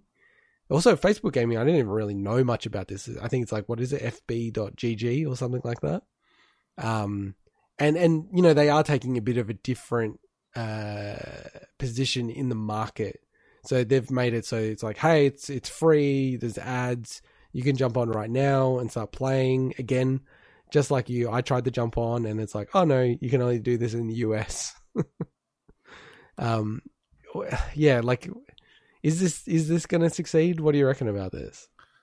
Honestly, I'm kind of surprised this wasn't already happening in a way with how downplayed it is. So it's kind of just part of their existing platform, and they talk about, okay, it's a mixture at the moment, two formats really of games. So your full free-to-play titles, like Asphalt 9 and things, Gameloft kind of games, and playable ads, which is interesting. I'm actually kind of surprised. Maybe that stuff was happening, but it was like downloaded into the local, the client's device at the time or whatever. But this is, when you first read it, you go through and you're like, man, this is super underwhelming. But then you actually kind of just look at it and you're like, well, they're starting with this stuff and maybe they'll expand it out, but it's just an extension to their existing client base. I don't think this is going to draw people in. It's more like, oh, you already play games on Facebook? Well, now you can play these games essentially in the browser version, the app version, and it will just stream it. A lot of people might not even, although, they may say, oh, this is cloud streamed. Something like Mobile Legends Adventure, you might not even realize you're probably streaming, like games that aren't like super resource heavy. That doesn't look super resource heavy, I should say. Or WWE Supercard, things like that. So it's, honestly, you kind of read through their take on it, and I kind of...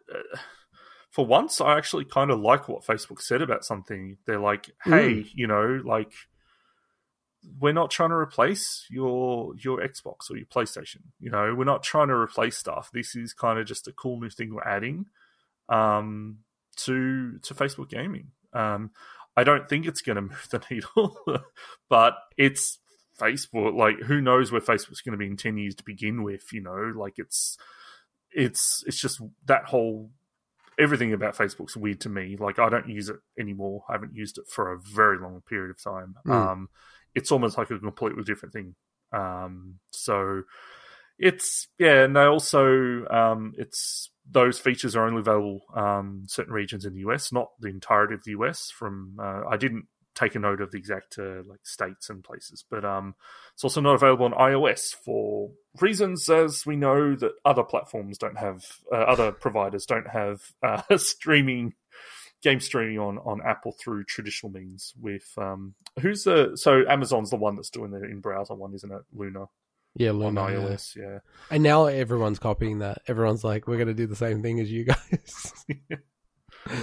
Yeah, look, I think the way they announced it was really smart, and I almost put this in the category that, in terms of what we enjoy about gaming, like it's not going to hit our radar. No way.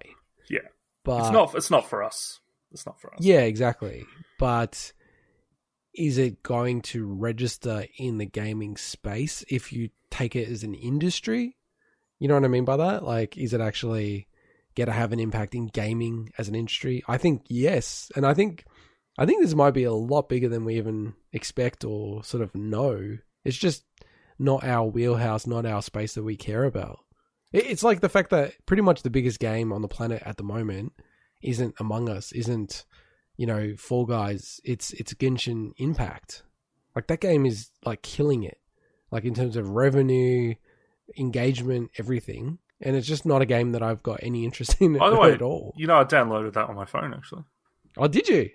Yeah, There only because I just wanted to just see what it looked like. So I spent the 2 gig to download it on Wi-Fi, of course. Yeah, that's a very pretty looking phone game. Oh my god, yeah, pretty crazy. And like I said, it's pretty much the biggest game going around at the moment. Like, even when we talked about Genshin Impact as part of the PlayStation State of Play, when they kind of went into it there as well a few months ago, that game actually would interest me if it wasn't for it being riddled with free-to-play gacha stuff. The rest of it wouldn't feel to me. In its defense, you should try to play it then. Like, I don't know if it's on Xbox. Is it on Xbox yet? No. Oh, okay. You should play it. Like, it's on PC as well. Yeah, but I've heard a lot of people talk about it, and they've all said it's very, very respectful of the players with the gacha mechanics. But I've read the opposite as well. Okay. So but you can always try it. I can, but then I can also play something else, which is what I'm doing. The one thing that people recommend, and this is so, these games aren't for me. Like, I just don't have any interest in these kind of games, so I won't even try. But one thing that people always say with that game is you should create an account, and if you don't get the legend that you want, you should basically restart the game. And that's about 5 hours in or something like that, or maybe even shorter. Supposedly, that's the way to play it. Again, like I said, this kind of stuff doesn't have any interest to me at all. So, yeah. All right. Honestly, yeah. With the Facebook stuff, I guess the last thing I'll just say on it is that if they start to roll it out to, let's say, non-free to play games, then I think that's when I'm more interested in, I guess, talking about it, because I think if they actually try to go toe-to-toe with Stadia or Amazon, who knows, it's going to be really interesting at that point. So, yeah, that's I guess, my last thought on it. So. And ultimately, it's very hard to see how anyone's going to knock off Microsoft. It seems to me much more logical that a Google and a Sony do a deal together, or, something like that. Microsoft's just such in a powerful position given, the Azure stuff that they have around cloud. They're always going to have a bit of an edge with that stuff, and then their gaming heritage now. So, yeah. Well, talking about a powerful position. Yeah, speaking about Microsoft. Did I just steal your segue? No. No, it was a good prompt. So, yeah, more news around Halo Infinite, and not good news. So, the troubles continue with Halo Infinite. And it is quite odd, just on as a side note, that all the boxes for the Xbox One, almost. I don't think I've done it too many times. The Xbox Series X has Halo Infinite all over it, all over the box. And it looks actually like a really cool box, by the way. I know we'll chat about that in a sec. But yeah, so one of the game's directors, Chris Lee, is leaving the project. And, he's done the right thing, in public, spoken very amicably about 343 and Microsoft, hey, they're going to do a great game, fantastic. But yeah, that's not a good sign. That's a really bad sign. And they've had other, people leave the project not even that long ago. This game is in massive strife, and they'll get there. They'll get a game out there, but yeah, how much of an impact the game's going to have, I really, really struggle to see how this game is going to, be one of the defining games for the Xbox Series X. So I'm not worried about the game that will eventually come out. But obviously this is not a good sign. I'm not saying it's a good sign at all. But they're generally, they've always generally done good by Halo. And that's the reason why they delayed it, There's probably multiple reasons, but, they need to make sure this hits. And what's interesting is to see Phil Spencer kind of, I wouldn't say walk back because he didn't really 100% confirm it before, but we talked about whether or not they'd consider releasing Halo Infinite as the campaign and multiplayer separate and split it. Yeah. Kind of almost said they wouldn't be adverse to doing it now. We'll see, kind of thing. So who knows? Maybe they'll actually end up launching with the multiplayer first. I don't know what I said about that, but maybe I said the opposite of what I'm about to say, but I feel like they have to release it, the multiplayer. Like, surely the multiplayer is at a stage where they could release it. It wouldn't be far off, that's for sure, unless they suddenly kind of just, reallocated all their resources to something, like else, like the campaign or something. But I'm sure there's completely different teams you wouldn't be able to do that anyway. But that's the way I see it going. I see the multiplayer, coming out. I don't know what month it makes sense next year, but whether or not it's February or something like that, and then the campaign coming not too long after, but not at the same time. See, I'm a bit of a different camp than you. I think this game is not going to come out until like September next year. The whole game. Well, I'll say the campaign because that's like, it seems, I know that people really poo-pooed the 8-minute of gameplay. I think it looked really good. Yeah, there were some rough parts, but I liked it. It looked cool, man. Like, and Halo, it's, from a multiplayer perspective, it's not that hard to get right. Now I think they've added too much to the franchise, but it's not that hard to get it right. So yeah, I think, like you, probably like a February, bring out the multiplayer, but I really feel like the campaign's not going to be due until September next year. You don't leave if you're the director unless you're really unhappy or they're unhappy with you or where the game's at. It's just a terrible, terrible sign. And we'll clarify as well that for now, at least, they've said that he still remains at Microsoft, but who knows what happens at that point. Who knows? But that's, I know, but that could be like he's redundant. He's in the redundancy pool or something like that. So, and also the really bad practice in the gaming industry, and I think this is really wrong, that most of the companies, they don't put people in the credits if they're not there when it ships. So if you worked on the game and then you've left like halfway through, they don't put you in the credits. And the credits are like huge for people's careers and everything, just as they are in movies, right? But movies are very different. They're very disciplined about how that all works. So yeah, there's a very big thing in gaming. Like, people don't leave unless the game's shipped, and then they will leave in droves if they've hated it. So the fact that you've got some real key people leaving, really bad sign.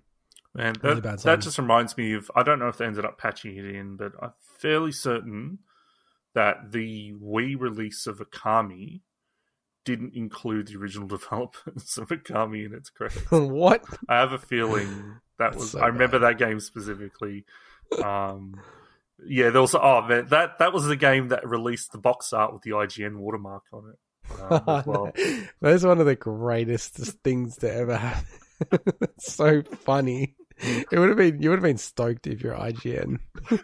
Like, I get, this is a behind the scenes thing. I get annoyed when you've sent me a video and it's like an IGN watermarked video when there's just like a regular video without the watermark available online. I think I'm usually pretty good with that, but yeah, usually pretty good. But like, it's happened a couple of times and I'm like, oh God, now I have to go find it. But that's like our little production thing. And yeah, we are over the top for a tiny little podcast, but how do you release a game with an IGN watermark? Like, how does that happen? Literally, like, I'm actually fascinated because that means that they've just downloaded and then sent it to the printers. Like, isn't that too low quality?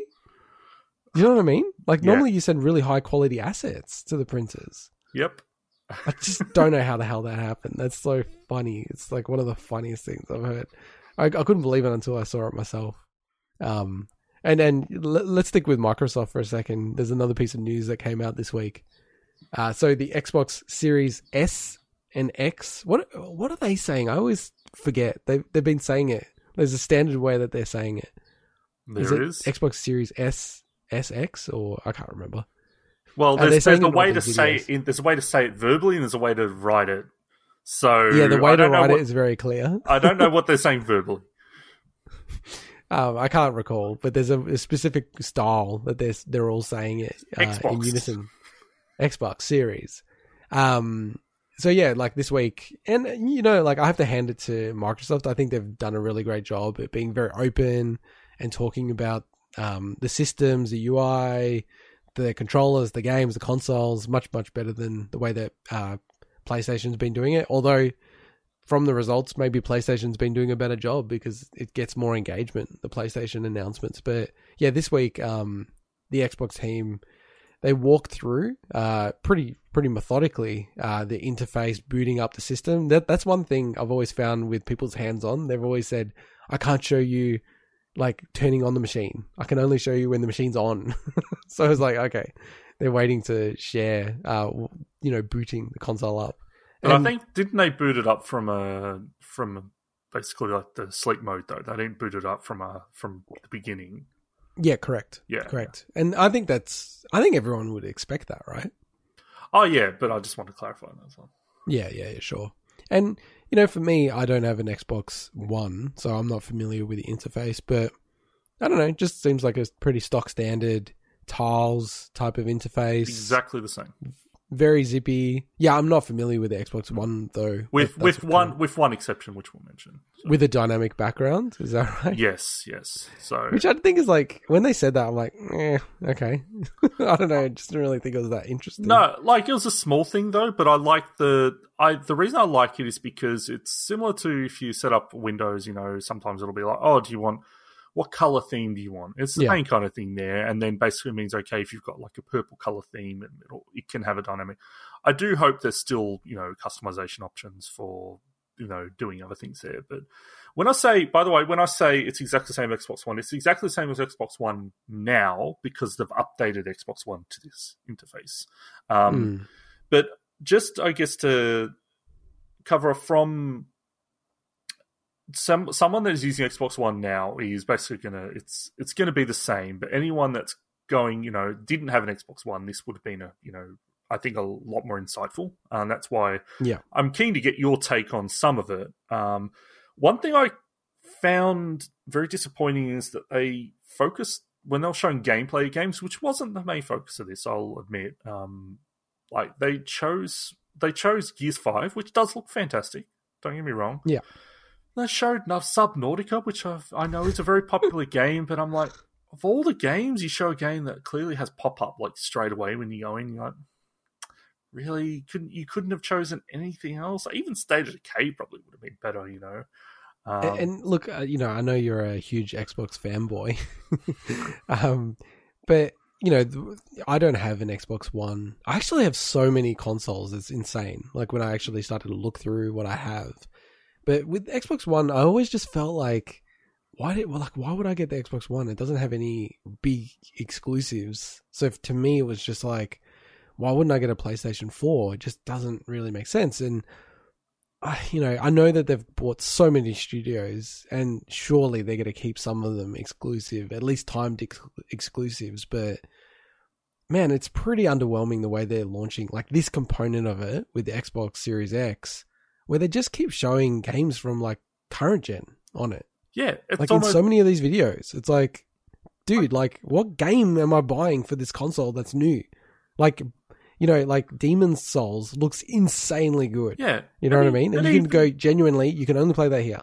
I understand Gears 5, right? Because they've done a lot of work on that, right? Sure.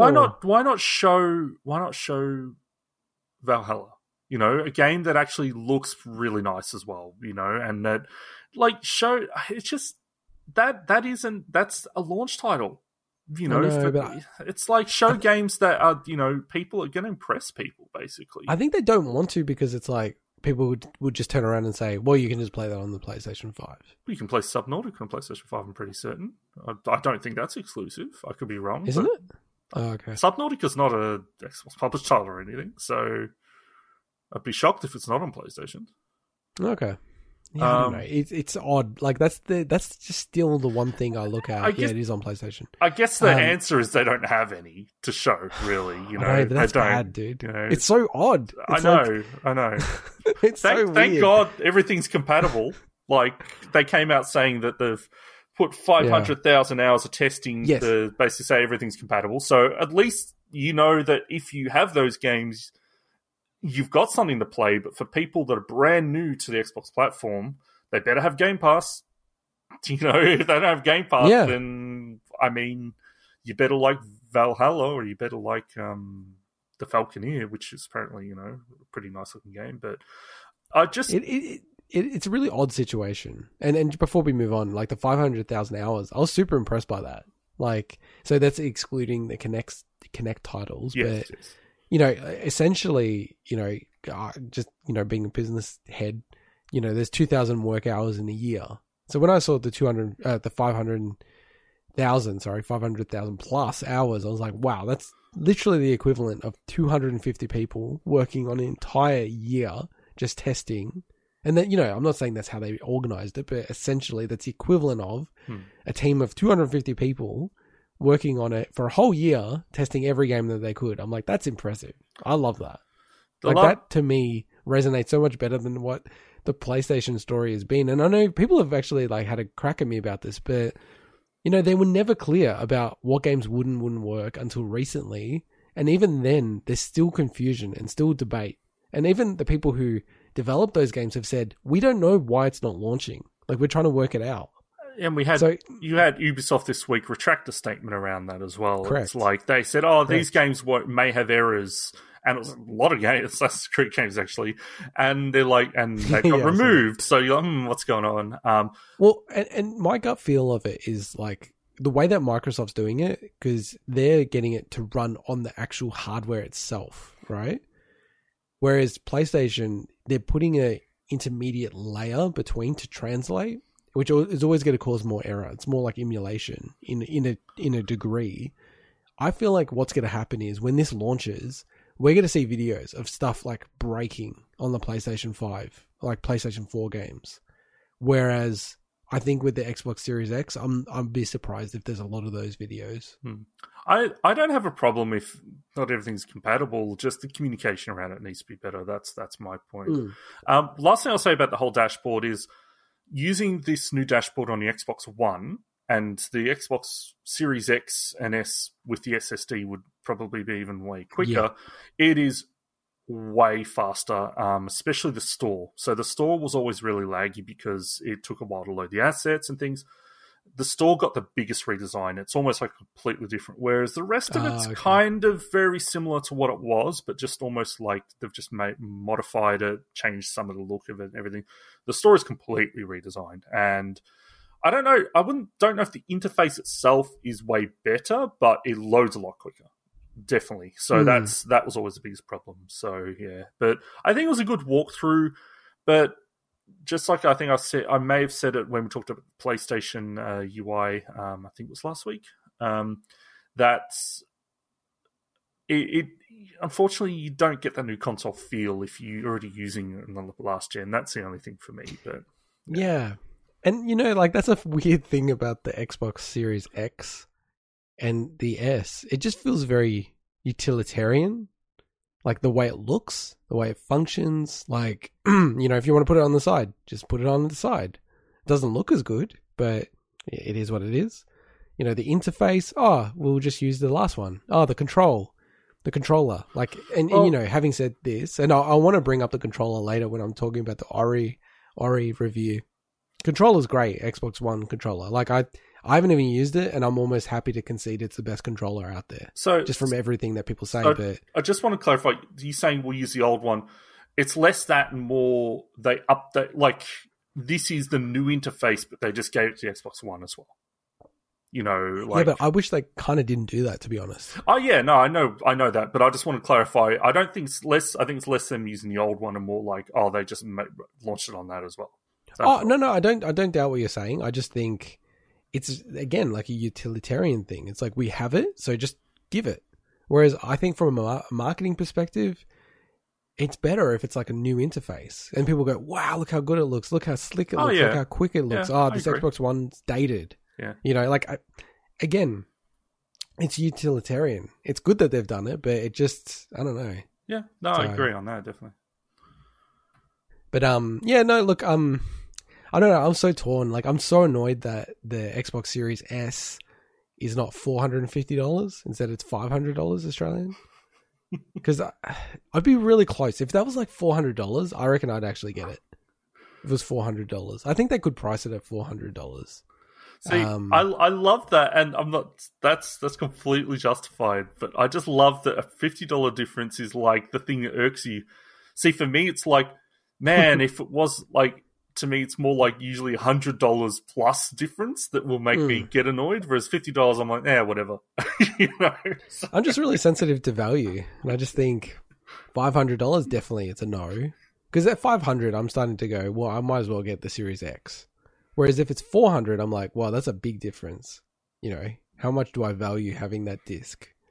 You should probably get the Series X anyway, just putting that out there. But yeah, I think you'd. What's the opposite of regret? I think you'd trust you thank your past self for that decision if you chose a Series X over an S. Yeah. But then I'm getting back to this whole thing of like with Game Pass, so many of the games are coming to PC now. I've got a pretty beefy PC. It's pretty comparable to these new next gen consoles anyway. Well, it's probably better, I guess. You know, it's kind of like, why would I go down that path? You know, with the Series X, whereas again, going back to the PlayStation, they have exclusives like Demon's Souls. I'm not expecting that to come to PC. So if I want to play that, I need a PS5, you know. I muck up the one that's easy to remember, PS5, and get the Series one right. All right, and let's get into some news that you would be excited about as the number one Xbox RPG player, even though it's only exclusive on a certain console for a while. In the southern in Australia. In the southern hemisphere. So not in the world, Final Fantasy 16. Yes. So this week, the Final Fantasy 16 director Naoki Yoshida dropped some pretty huge news about the game on the PlayStation blog. So essentially, while the trailer kind of gave you hints at a lot of this stuff, what's called the Awakening trailer that they showed in the, I forget which it was. I think it was the like PlayStation 5 showcase state of play or whatever it was a month a bit ago, but. They've gone into the world, the characters, and a lot of details about Final Fantasy 16, which I was actually kind of surprised. I wasn't expecting to hear anything about this game for ages. And I said at the start of the podcast that there's all these reasons why I'm super excited about games this week, and this is one of them. I didn't mention it there because I knew we had a topic on it.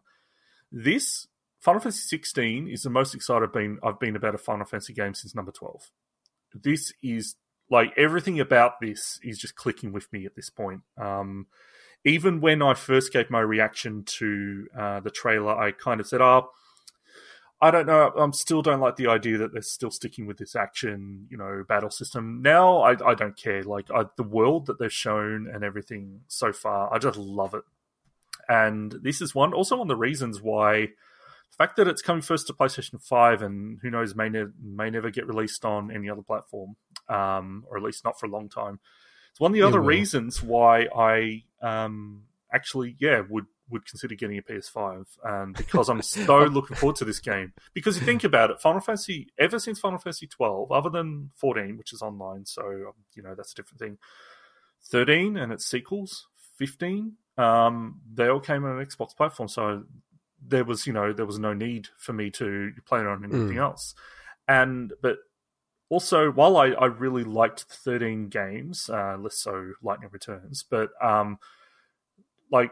15, I have a very love-hate relationship with 15, but I also wasn't super pumped for it before launch, unlike this one. And I say super pumped, this game's a long way off.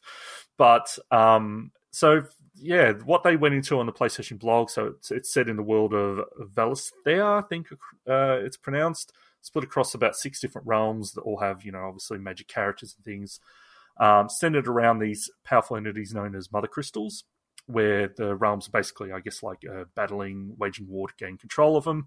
Not saying any of this is terribly new, but it's just some cool tidbits. So in the trailer, they kind of went into this a bit, but they clarified that the nations have what's called a dominant. So it's basically like a vessel for what are essentially the summons of the game, named as Acons. And I think Acons are the name of summons in one of the other titles, possibly 14. It's definitely not one of the other mainline ones. Single-player mainline ones. The main protagonist, his name is Clive Rossfield, and actually all the character names are really, really down-to-earth in this one, and I kind of like it. We've had character names really out there in the last few titles especially, and I'm just like, it's good to kind of... it's weird, this does feel like... almost like a return to form narratively for me. I just really, really like what they're doing. His younger brother is the dominant for Phoenix, basically the Acon of Fire. So they confirmed, even though everyone kind of had already pointed this out, that the other summons that they showed in the trailer were Titan, Ifrit, and Shiva, which is cool. I always call out the summons when we play the Smash Bros. Midgar stage, and when you guys are like, just shut up whenever I'm like, oh, there's Ramuh. I just love it. I love anything to do with Final Fantasy summons and things. They also showed off a lot of really cool key art. So they launched a teaser website that you can see that stuff as well. And man, some of that art is actually just absolutely jaw-dropping. Way better than anything from 15. 15, as I said, and I want to talk about the Royal Edition a little bit later when we get to the bargain bin, but there's so much of that game that didn't appeal to me, and the art style and the art, the world and everything was one of them. So this is the complete opposite. I super like everything I've seen with this. So what they've said is that essentially the next major news that to expect in 2021, as you'd hope, but to kind of make sure that people are not screaming out for it every week from this point onwards. And we still don't know anything about a release window, I don't believe. So, which is probably smart, because Final Fantasy games not only can take a long time, but they also get delayed a lot. Just look at 15 and the whole Final Fantasy 13 versus Saga, and oh my god, there's so much there. So, yeah, I don't know if any of this is interesting to you at all. No, it is. But it is. I don't know if this will finally get you to play your first Final Fantasy game since Final Fantasy VI. Yeah, well, I've booted up Final Fantasy 9 and 7 a bunch of times. Final Fantasy 6, that game is underrated. That game is so good. There's no way that I reckon I'll like any other Final Fantasy as much as Final Fantasy 6. Surely it ranks as like your top 2 Final Fantasy games. It's probably my third favorite. Yeah. Surprisingly, 9 is your favorite, right? Yes. Shockingly, for me, not for everyone else. Final Fantasy X's probably moved in my number 2 spot now, whereas that was not the case in the past, even after I'd beaten it for the first time. But these days, that is the favorite for a lot of people. Well, that's what I'm saying. It's not surprising to other people. For me, it is. For you, it is definitely. I was just going to say. I can't even remember. Was it like Final Fantasy 12 or? I love Final Fantasy. Actually, yeah. Now you're making me think Final Fantasy 12. The problem with Final Fantasy 12. I like how I retain this stuff in my head.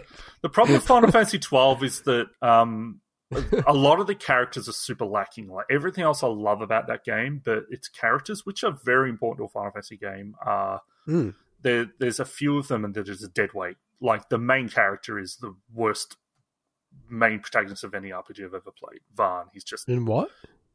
He's the worst main character 12? in any. Yeah, in 12. I've heard that. I've actually heard people say that. He literally could not exist, and the plot would change. That's insane. And the same the main with character Penelo that's not as well. even like needed to be there or something. Yeah. So I was like, ooh. He's basically like the vessel for the main for the player in a lot He's of the ways. vessel. He's the vessel. He's the dominant. But 10, just the battle system of 10 is just so good. That is just, I want them to release another game like that. I've still got to play through 10 too, probably, but that has a different battle system. Can we, when Final Fantasy 16 gets released, can we do your ranking of all the Final Fantasy games? I'd love to do my ranking. I think I've already given you that ranking in the past. Entertaining. Oh yeah, definitely. I'd love to. But yeah, that'd be really cool. Huge update. Anyone that's into Final Fantasy and even dropped off a bit, I reckon check out this blog on PlayStation Blog, and I reckon it will. I reckon you'll probably actually find yourself like thinking, "Oh man, this actually looks pretty damn good." So yeah, like so for me, and I am interested in what you're saying about this because Final Fantasy 15, as someone who's been out of Final Fantasy a lot, Final Fantasy 9 is interesting to me. And I think it's more like the old school stuff. And then when 15, so 14, with the online stuff, zero interest, see you later. I heard really bad things about 13. I don't know much about it. 13 is interesting. I understand why people don't like it. Yeah. I've heard people say you have to play through the first 40 hours and then it gets good or something like that. I'm like, sorry. I just don't play games that long. No, it's closer to 15, I'd say, but it's lot, true. Though, dude. Oh, it is. But 13.2, I really like. It basically fixes everything I didn't like about 13. So I don't know, since Final Fantasy 10, they haven't been super appealing to me, and that's a long time ago. 12, and then 12 15 is really good. I reckon you'd actually like 12. Yeah, so 12 I was pretty close to pulling the trigger on for the Switch. And that one I am interested in. And the Zodiac, whatever it's called, Zodiac version or whatever, they did a lot of work to that game. It looks absolutely fantastic. That is not a dodgy remaster job. That game, that version has had a lot of work to it. So, 12 is great. But yeah, 15, I have no interest. When I saw all the style and everything, just does not click with me at all, right? It was actually very, very unappealing. I'll just say it like that.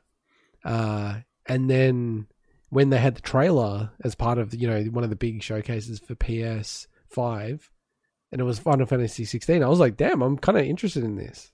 It's definitely the most I've been interested in Final Fantasy for a decade or even more, to be honest. And for me, I actually think this game is going to be way closer to being released than anyone's saying. My gut feel, I actually think this could be a holiday game next year. I mean... I'll just say this. I fully understand the timelines around Square Enix and their development cycles and everything they've done, but just hearing a few different data points out there around this game, I wouldn't say it's a high odds that it'll be next year in terms of holiday next year, but holiday 2022, I feel like that would be very high odds that it will be at least by then, which is still for Square Enix record time. Yeah, I hope that's the case. I really do. Because I think if they release it next year for holiday next year, it's going to force your hand to get a PS5. We'll see. And just the last thing I should point out is they did. Actually, was wrong. Demon's Souls and Final Fantasy 16 were both the games that they mentioned in that showcase. They were going to come to PC, and then they retracted it that day. So probably both of those games are coming to PC. So I mean that's one thing to look out for because you've got a pretty beastie PC as well. Even though I know you like playing on console. Yeah. It's we'll see. That whole thing was a mess. Anyway, enough about that. Yeah, and then let's get into the other news around PS5. So Jim Ryan did a fairly lengthy interview with GameIndustry.biz.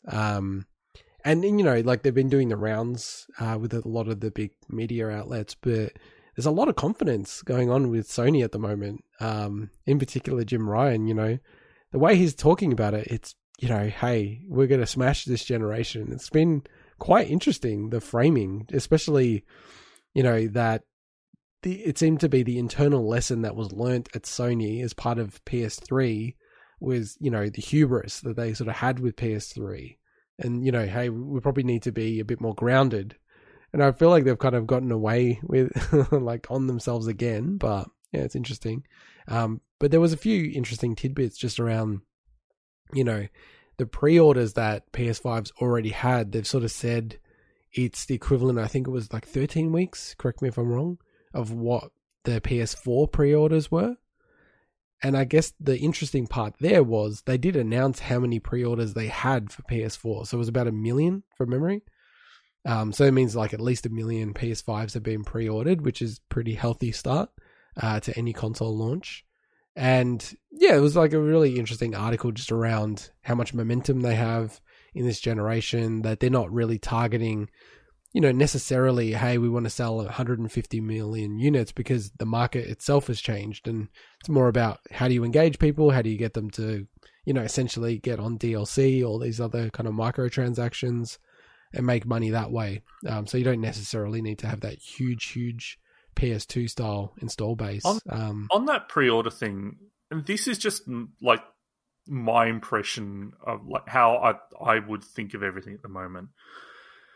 The whole, okay, we've had more pre-orders than what the last console launch was. Well, in my head, if I was thinking about getting a new console now, I think to myself, I'd have to pre-order to get one. Whereas in the past, I would have just said to myself, I'll just walk in and go get it. It feels like this launch, you have to do that, otherwise you're not going to get anything at all.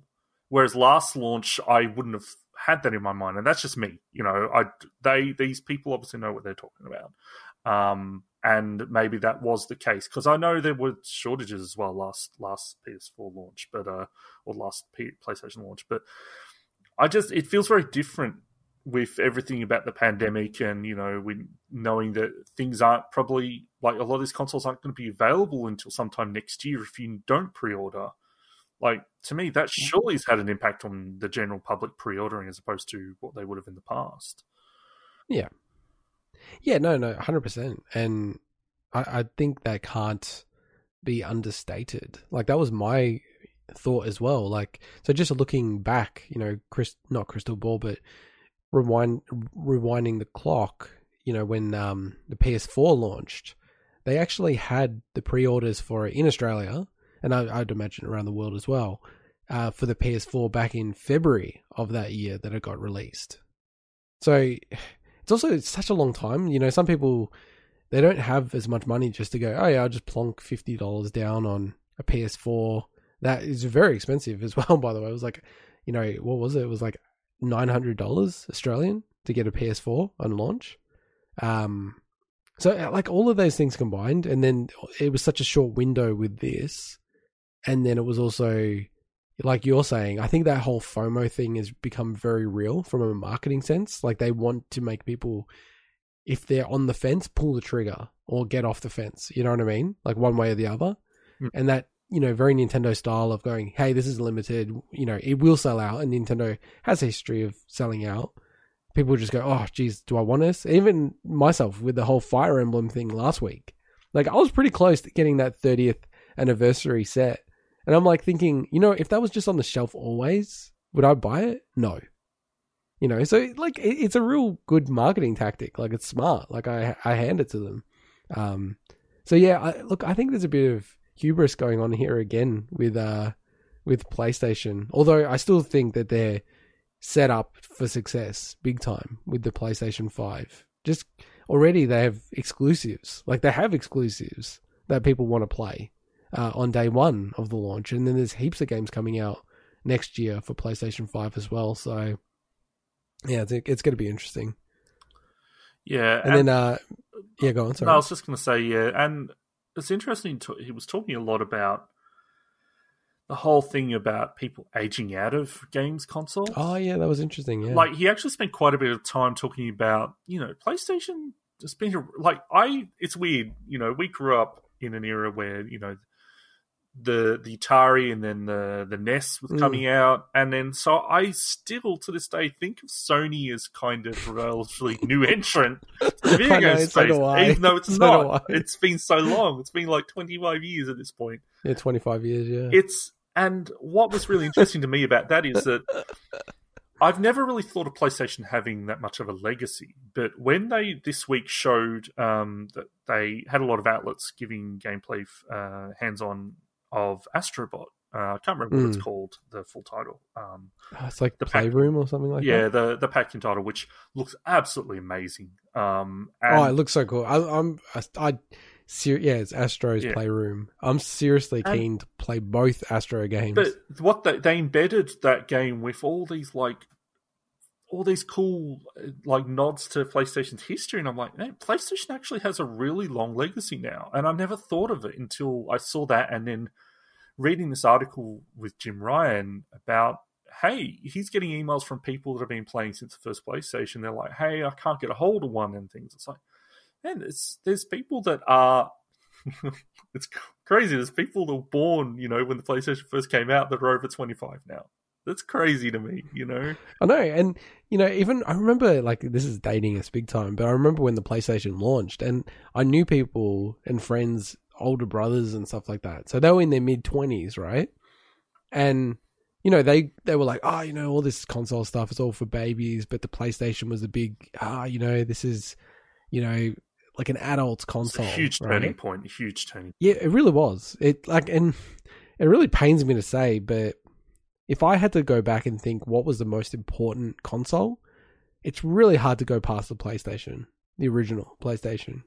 Like, just off the top of my head. I mean, you could definitely mount an argument to say that PlayStation was the most important console.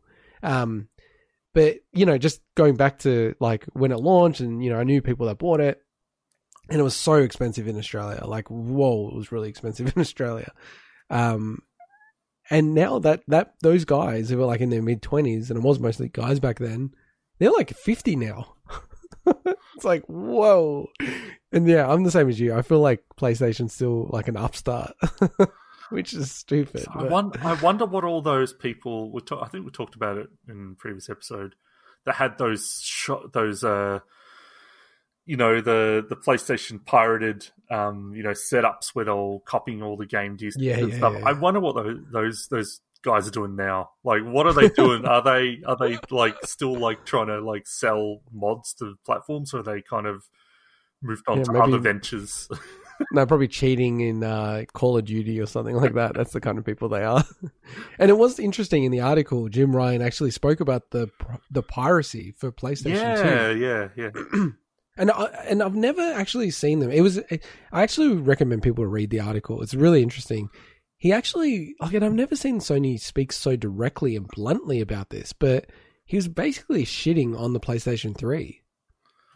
Like, if you go through the article, he's very, like, it was just, like, underwhelming. It was, like, a standing start with the PS4. Yeah, it was just, like, he kind of, like, framed it as it was a failure, the PS3. It just makes you... So that also made me, like, go, wow, okay, interesting. It makes you wonder how they refer to it internally, if that's what he's saying publicly as well. I agree. Like, they must absolutely internally think of the PS3 as, like, the low point of the PlayStation. Oh, it is. I mean, like, it's low point in numbers sold. It was the first time they ever weren't the number one console for a period of time. They ended up selling more total than the Xbox 360, but that was like neck and neck. Like, and even I think the final totals were very similar. And it's crazy to me because out of all those generations, to me, we don't know about PlayStation 5 yet, of course. From a library standpoint and the games, to me, that was the strongest era, but obviously from a business sense, it wasn't. Oh, PS2 is pretty strong. The 360 PS3 era, to me, just killed it in terms of libraries. But... I thought you meant like PlayStation 3 particular. No, like that era of games, because essentially, like, most games are cross-platforms. Yeah, anyway, it was a great era of gaming. Yeah. I mean, that was back in the era where you'd have sequels on the same platform, or even trilogies on the same platform. Yeah.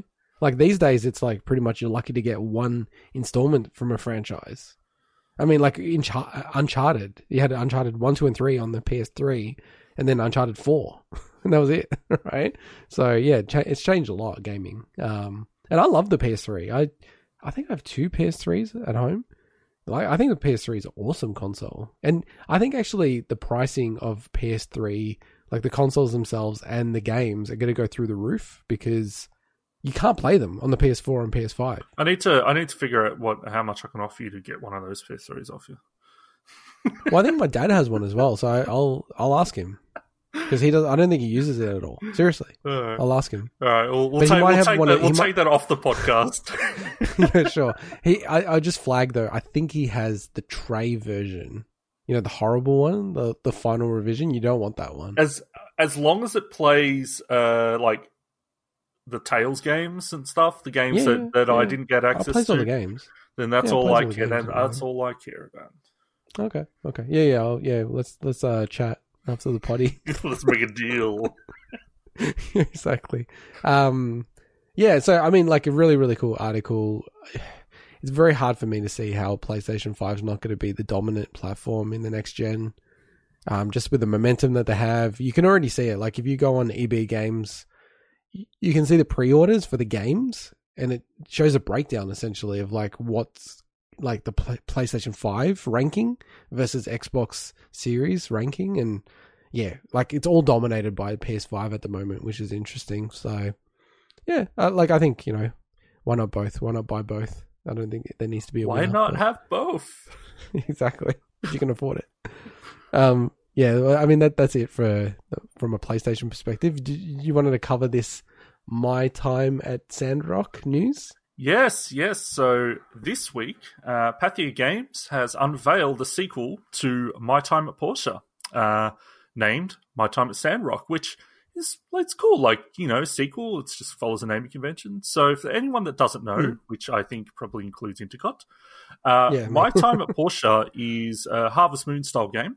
Like, I guess life sim is what you could say, where you are essentially, but you're not a farmer, but you basically inherit like a work shed or a workshop. You're a builder, and it follows this very similar model of, hey, you start, there's a town, there's individual like townspeople that have clear, strong personalities. You make them, you know, you grow to have good friendships with them and relationships, and then you can actually like get married. And it has a really cool gameplay loop. This is My Time at Porsche, which My Time at Sandrock will follow similar, is where, you know, generally you'll get jobs as a builder and then you'll upgrade and get access to more stuff. And the game's pretty layered.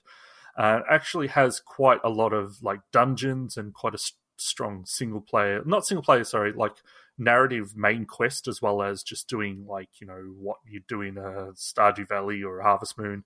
And I quite liked it. And I'll get back to my experience with Porsche after I cover, I guess, what the sequel is. So the sequel, they launched a Kickstarter, and it hit its Kickstarter goal of 100,000 in 19 hours. The first game, which was an unknown property at the time, of course, took 29 days to reach the same figure, which is great. This game, if you see the trailer, looks pretty far along. So at this point, it's just, just extra investor money pretty much for the title. It seems like they probably would have been launching this game regardless. They've got a whole bunch of stretch goals leading up to a $5 million mark, which includes more areas like dungeons and things, which are really important. We're really important to My Time at Porsche. And more multiplayer games. So one of the big new features is actually co-op multiplayer, which the first game didn't have, which I think is actually really, really cool. And one of the stretch goals is actually being able to have multiplayer marriage, which is just super weird. I remember there was an achievement in Fable 3 to have a baby with another player, like an online multiplayer. It was the weirdest thing ever, because like I had to unlock that achievement. I had to do. I've got all the achievements in that, but I had to do a boosting session for it. So I had to organize it with someone that I didn't know, right? Someone that I did not know, who also an arranged marriage, who also the English was not their first language. Oh god! And put the baby inside of me. No, but literally, you have to walk up together to a bed, And you actually, no joke, you have to go into a bit. Fable's really crude about this stuff. Jesus and then the screen goes black and you hear like creaking bed noises and stuff. No. And you have to keep doing it. You have to keep doing it until you like, because whatever. It's the most awkward thing I've ever had to do with a screen draw line. It just shows how willing to the depths that you're willing to sink for your achievement hoarding. Literally an achievement whore. Anyway, going back to Sandrock. So it is very similar to My Time at Portia in the way it's set up, but it's set in a new frontier town. It seems a lot darker and in tone wise, but it's still a bit of a wholesome game as well. It's in much rougher shape than what the town of Portia was, and they've revamped the combat. Yeah, it's running at like 5 frames a second, man. What the hell? So the new, I'll get to like some of the stuff about Portia in a second about that. Yeah. They've completely revamped the combat system for Portia. It really needed it. And there's actually quite a bit of combat in that game as well. So it's coming to PC Early Access in 2021, and then they've said essentially all current and next-gen consoles the year after in 2022. So to get to my experience with Portia quickly, so the game is really cool, but it's also very rough. Has a lot of rough edges. The UI is pretty... You're like, it kind of looks like this is an early access UI and stuff like that. But when you get past that, it's actually a real charming game. Has a really, really cool gameplay loop to it that I said. Some of the characters are really cool, and I'm going to spoil something for My Time at Portia here. So, maybe if you care about the story, what happens in that game, come back in a minute. They actually go, one of the characters has a chronic illness, and they actually pass away in the game. It's pretty, they go places. It's heavy, man. Yeah. Anyway, that's the spoiler portion finished, but, whatever. But what's really funny, the reason why I really want to talk about this as well was... Yeah, but why'd you say that spoiler, by the way? Because I wanted to explain that, they actually do a lot with the characters. Oh, okay. Yeah, so, they're willing to kind of go there. The game actually is really, really cool, but... it's got some meat to it, more than you'd think from, at least personally, I know nothing about this game at all, and I'm like, it just looks like an Animal Crossing style game. Oh, it's nothing like Animal Crossing. It's like Harvest Moon, Stardew. So it's really cool. My Time at Portia's on Switch and that. I really recommend it. But the one thing I want to say about the game, so this game under True Achievements' multi-genre system was tagged as an RPG. So it's borderline, whatever, right? RPG? What? That's why you played it. No, but it's borderline. I was wondering why you played this. No, I would have tried it anyway because I like Harvest Moon, Stardew, and stuff like that. I played it. I would have played it anyway, but I cared about completing it because of that. So yeah. The thing is, right, and it's borderline. It has a lot of RPG elements, but it's borderline. But the thing is, right, last week I talked about, hey, when it comes to the grind of completing a game, exploit the hell out of it. Glitch the hell out of it. If there's stuff... Yeah. Man, I've never exploited a game more than I have My Time at Portia. I completely broke this game. So this game, basically, any item you get, you can duplicate and have as many as you want. What? So you find an exploit for it. Find a super expensive item that you can sell for a lot of money. You can make a stack of 200 of them straight away. I exploited the hell out of this. I was running around with 100 hospital beds in my inventory and handing them out to people to make me happy. I just love the fact that I actually got married to the sexy nurse in the clinic by giving her a hospital bed every single day, which are not things you're meant to have that many of. So I reveled. But you know what? As much as I completely cheated the hell out of that game, I really had a good time with it. I'm really looking forward to this sequel. So yeah, it's obviously not coming out for a couple of years away for console, but My Time at Portia. Are you going to back the Kickstarter? I already have. Oh, there you go. So, before it got up to the 100K thing, or no, after.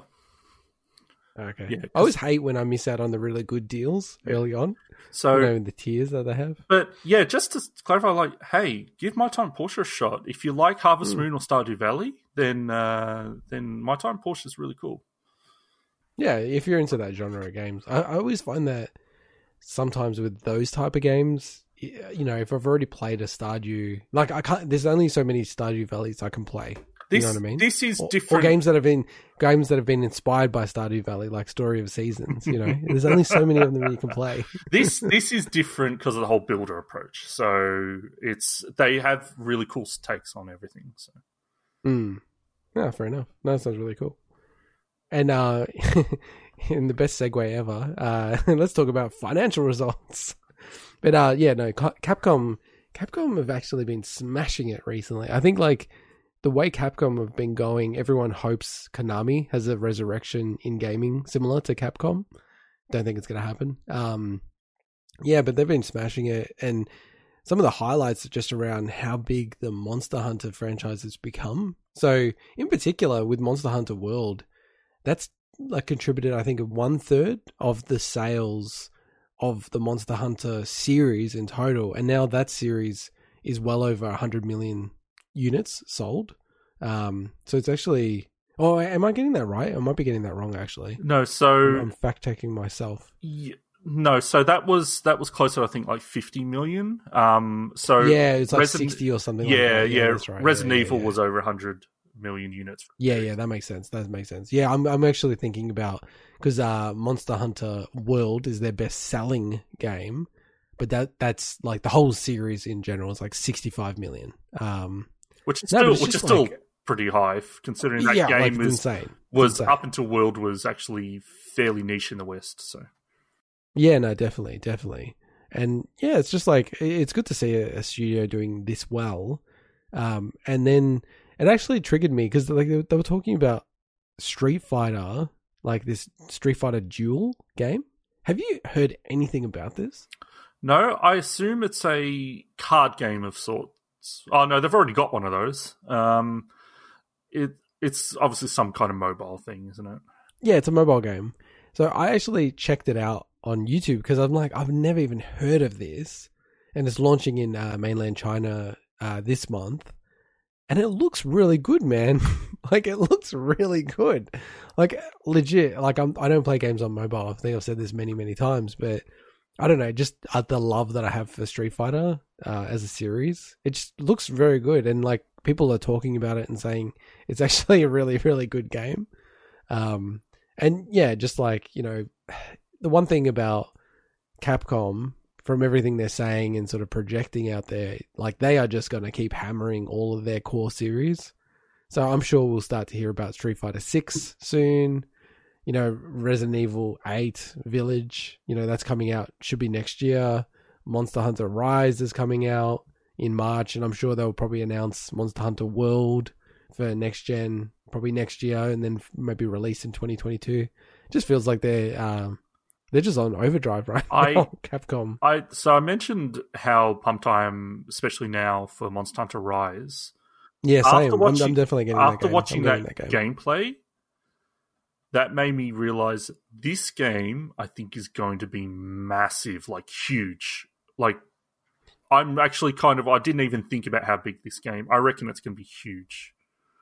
Well, they've already said, so it's coming out in March, and I think it's only got like a day or two in terms of that month, because it's coming out near the end of March. And Capcom have already said to the market they're expecting at least 1 million sales in March, which translates to like they're expecting basically 1 million sales on launch, which, that's massive for any game. Like, doesn't matter how big your game is. Like, that's big when you're already selling 1 million units. With the Switch install base, and I just think this game, like, watching it, like, when they first announced this game, as part of those partner directs or whatever they were, you're like, okay, it's paired, it looks a bit pared down, looks closer to, like, maybe the handheld stuff. Then when I watched that gameplay, while graphically it's it's a Switch game, doesn't look like World. It's still like they've done such a good. It's like a perfect blend of the two. It's like everything, like the combat looks super dynamic and everything, and you're like, man, I have a feeling this is going to be like one of the biggest selling games of next year. Yeah, I think so too. And it's hard to get exact numbers on how many units they've sold in terms of the Switch, but from memory, it's like, you know, in the order of like 60 million from memory. I probably shouldn't be throwing figures out there if I'm not really sure, but you know, and the install base is just growing and growing and growing, and it's always done well portably. Monster Hunter, like the prior ones would still be selling like 8 million units, but just given how popular the Switch has been, especially in Japan, it's the number one console ever there. And I think you're right. It's going to be massive. It's the next Monster Hunter game since World blew up, and while it's not on other platforms, so it doesn't have like the huge install base of the PS4 and everything to benefit from it. It's got the huge Switch install base, which is pretty damn big. So it's kind of like makes up for that, you know. And people, also like, and people are screaming out for a new Switch game at this point. You know, we don't have that many new titles.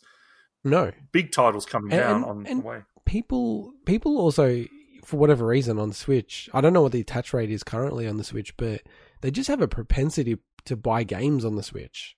You know, like look at the best selling game this year seems to be not FIFA, but it seems to be Animal Crossing. Like they haven't released all the numbers yet, but that game, even just on a physical sales, is comparable to all the games out there on a physical plus digital. So, and there's a lot of people who bought it digitally. So, you know, people, like, it moves units, like the Switch. It's just a very engaging platform for people. And I don't know, man. I know, like, you're going to think I'm nuts, but I really have this funny feeling, and this is not based on rumors or any BS articles that are out there. I still feel like there's a sneaky chance that they'll launch or announce, like a Switch, you know, whatever, Switch 4K, Switch Pro, whatever you want to call it, as a bundle with Monster Hunter Rise, and maybe it will come out a month or two after Monster Hunter Rise. I think it's a good prediction. I really do, because we've heard some of it's been debunked, but there's been some that seem semi-credible. A lot of rumors about that. Yeah, and you know how I hate rumors, man. Like, because to me, and that's why we haven't covered it. Yeah, and look, I'm just basing it on time, which is like Nintendo, what have they done with their own consoles? Because don't forget, they've done revisions on consoles before, and then handheld, they've always done revisions on handhelds. I just think, you know, we're at the time period where, you know, all of the big manufacturers revise their consoles. You know, we're due for that right now. Pandemic might have pushed some of it back potentially. But yeah, I don't think that they'll release it on launch, which is, I've just checked, 26th of March 2021, but I really could see it like May. Like in May 2021, here's the new Switch and here's Monster Hunter Rise, and look how good it looks now. It looked great when it launched. Because by the way, you know, one thing that people keep on asking them is that the actual footage of the game whenever they're showing this gameplay footage? Because people aren't believing it. They're thinking it's like, you know, proving that there's a Switch Pro, but, you know, they've come out to say, no, it is running on the Switch when you see that footage. So it looks awesome. And I originally had this game in a category of like Xenoblade, where it's like, I'll wait until the new Switch comes out and play it. But everything I understand about Monster Hunter, it's kind of a game that you would just keep coming back to, right? Yeah, definitely. Yeah. So, yeah, it's probably worthwhile just cracking on, starting with it. And then when the new Switch comes out, which I'll definitely buy on day one, you know, just continue on and it'll just look even better. So, just an upgrade. But yeah, no, Capcom, you know, big developer of my childhood. I'm really glad that they're doing well. And, you know, they're honestly producing a lot of great games at the moment. You know, depending on what franchise you like, they're kicking goals. So, it's always good. And speaking of another person who likes to kick goals, who I regard as probably the best games journalist going out there. I don't agree with a lot of his views, by the way, but Jason Schreier finally has revealed his new book, Press Reset. And it's all about, you know, where companies have failed or resurrected in, or what people have done post gaming in the video game industry. So yeah, it's going to be really, really interesting book. Like, I think it's such a cool perspective to take. his original book, his first book that he published, Blood, Sweat and Pixels, for me, and I've read actually, sadly enough, a lot of books on gaming and the gaming industry. To me, it's by far the best book around gaming. Probably the only other one that I think that comes to mind really quickly that's up there is Masters of Doom. I don't know, have you read both of those, Swinny? I haven't read either of them, but I've always wanted to. I'm actually going to pick up Blood, Sweat and Pixels, and when I'm back, because I find it tough to read in any situation that's not like on a train or something. Yeah. And so I haven't had the opportunity to be on a train in a long time. And I will say I'm not rushing out to get back on a train anytime soon. But when not where you live. No, but when that is the case, then that's what I'm looking forward to reading when I'm doing that. Yeah. Both of the books are awesome. Like Masters of Doom, it's probably like just better because it's just like, sorry, not better, but it's more cohesive because it's just one story about, id and everything about it. And it's so fascinating because I just absolutely love the early id games. But yeah, Blood, Sweat and Pixels, so good. Such an interesting insight into developers. And I think this one might be even better because, he would probably even have more access than he did when he wrote that first book. And, taking the perspective of like things that have failed or moved on, it's interesting because, supposedly in the book, he's talking to people who have left the industry. So I think it's going to always be interesting to hear their take. So the book's coming out on the 11th of May, 2021. And I think this might be the first time ever in my life I might pre-order a book and actually read it when it comes out. Because I really, really, I couldn't put his first book down. So he's mentioned, made note that it's got, it includes 38 studios, so Kingdoms of Amalur. And were they covered in Blood, Sweat and Pixels as well? Yeah, they were. Did that book, or I hope this one does if it didn't, talk to Curt Schilling at all? The baseball player that lost all his money? Because that would be... I'd love to hear like his take, if he hasn't already given it, maybe he has, about like going all in and having it kind of fall out, from under him. I don't think he did in the first one. So he did cover it, but I don't recall it like that. I feel like that would have been something that would have stuck in my mind. But yeah, who knows? In this one, he might. It's going to be interesting. So talking about Doom and books, so local library, and it used to be your local library as well. Yes. Do you ever remember that they had a huge Doom book there? Yeah. And it was that was sick. The gigantic one all about Doom modding. And it even had like a CD that came with it with all these like Alien Doom and all this awesome Doom. When I remember seeing that, and I can't remember if I borrowed it or if I just used to look at it in the library, probably just in the library. Yeah. And that was the coolest book. You're looking at like, oh man, because back then, like the idea of modding a game, like to me, was a brand new concept. We started hearing people about, using the map editors for Duke 3D and all that stuff. But that was like, oh my God, these people, like, who are these people doing this stuff? It was really cool. Yeah, I borrowed that book and, I did some light modding and stuff like that. Like, I mean, that was such a cool time period where you could do that kind of stuff. Do you remember that one, the Simpsons mod for Doom? Yeah. That was cool. That was awesome. All of those mods were really sick. And then the one that made me laugh the most was, now in retrospect, reading Masters of Doom, when people modded in like the Alien franchise into Doom. Yeah.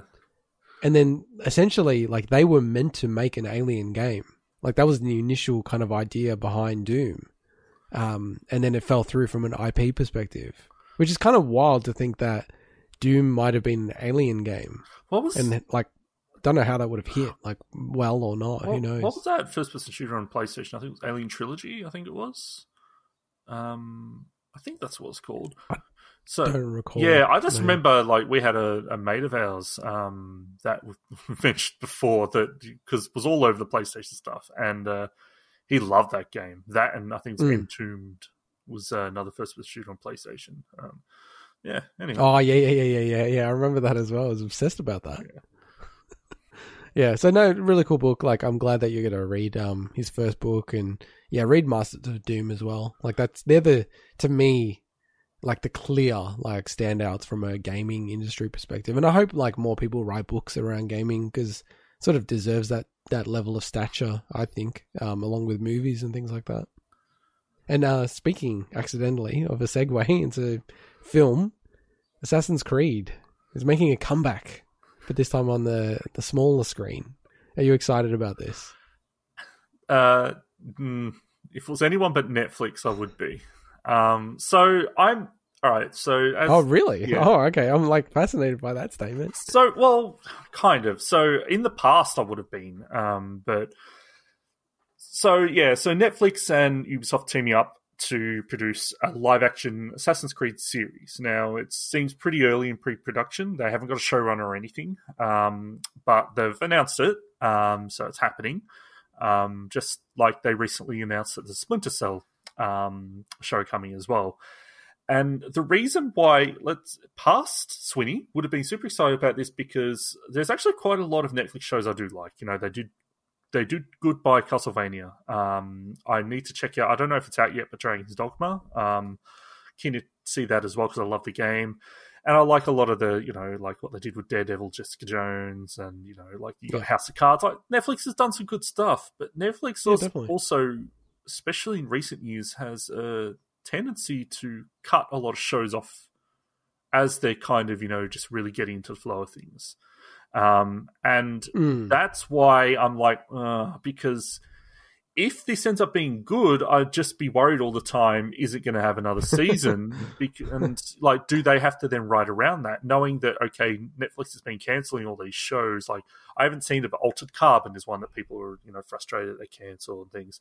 And I don't know if that impacts, because then you can't, you know, like, you can't have really good season cliffhangers in case, you know, you think that it's not going to continue and stuff. But I could go the path of Deadwood or something like that. You wait 15 years for the finale to be shown. So this is not the first time that it's come to the screen. We had the 2016 film starring Michael Fassbender. Did you watch that? Okay, so you know how much of a huge Assassin's Creed fan I am. I think it's your favorite franchise. I think you actually like it more like than Mario, Zelda. You know, I can't even think of other franchises. It's up there. I love it, and the thing is, I won't say I love every aspect of all the plot stuff. A lot of it lost its way a bit, but especially the first 5 games with the Desmond saga and everything, that was really cool. And so I was actually really pumped to check out the movie. And I tried watching it sometime earlier this year, and so you hadn't seen it before? No, I hadn't. And I gave it a shot, and I'm like, man, I know this got a poor critical reception, but maybe I'll love it. It's just, for an Assassin's Creed film, it just starts so boring, and I could only get through the first like 40 minutes, and I just got bored. And I can't believe that. It off. And I will. Wow. I will say that I've got in a bad habit of doing that for a lot of films this last, you know, couple of years, really? Where I will, if it doesn't hook me, I'll just move off and say I want to do something else. But and that was one of those, and maybe I'll give it a shot. But that's the other reason. It's like, well, that didn't work for me. Is the live action series going to work? I definitely think a series is much better in some ways, but out of all the games I play, a movie could have worked, you know, and maybe if I watch the whole thing, maybe it'll turn me around, but I kind of don't think so. This sounds like a bad movie. Probably. And it was, well, like, visually looked great and everything, but it also kind of looked visually bland at the same time, so it's... Sounds like Assassin's Creed. Hey, Assassin's Creed looks beautiful, man. Like, there's Odyssey. There's some parts of Odyssey that look amazing. Yeah, but that's the most recent one. I don't know. Like, to be honest, looking at it, I'm like, it looks like Assassin's Creed. It's all brown and stuff. Trust me, you haven't played enough Assassin's Creed games. I'm staring partially. So there's part of me. It's like, I obviously hope this is cool, but we'll see. We'll see. That's pretty much how I feel. And look. Like, I think the thing is, they're pretty brutal, Netflix, now, because, you know, the shows they're cancelling, they're not cancelling the shows that are being watched.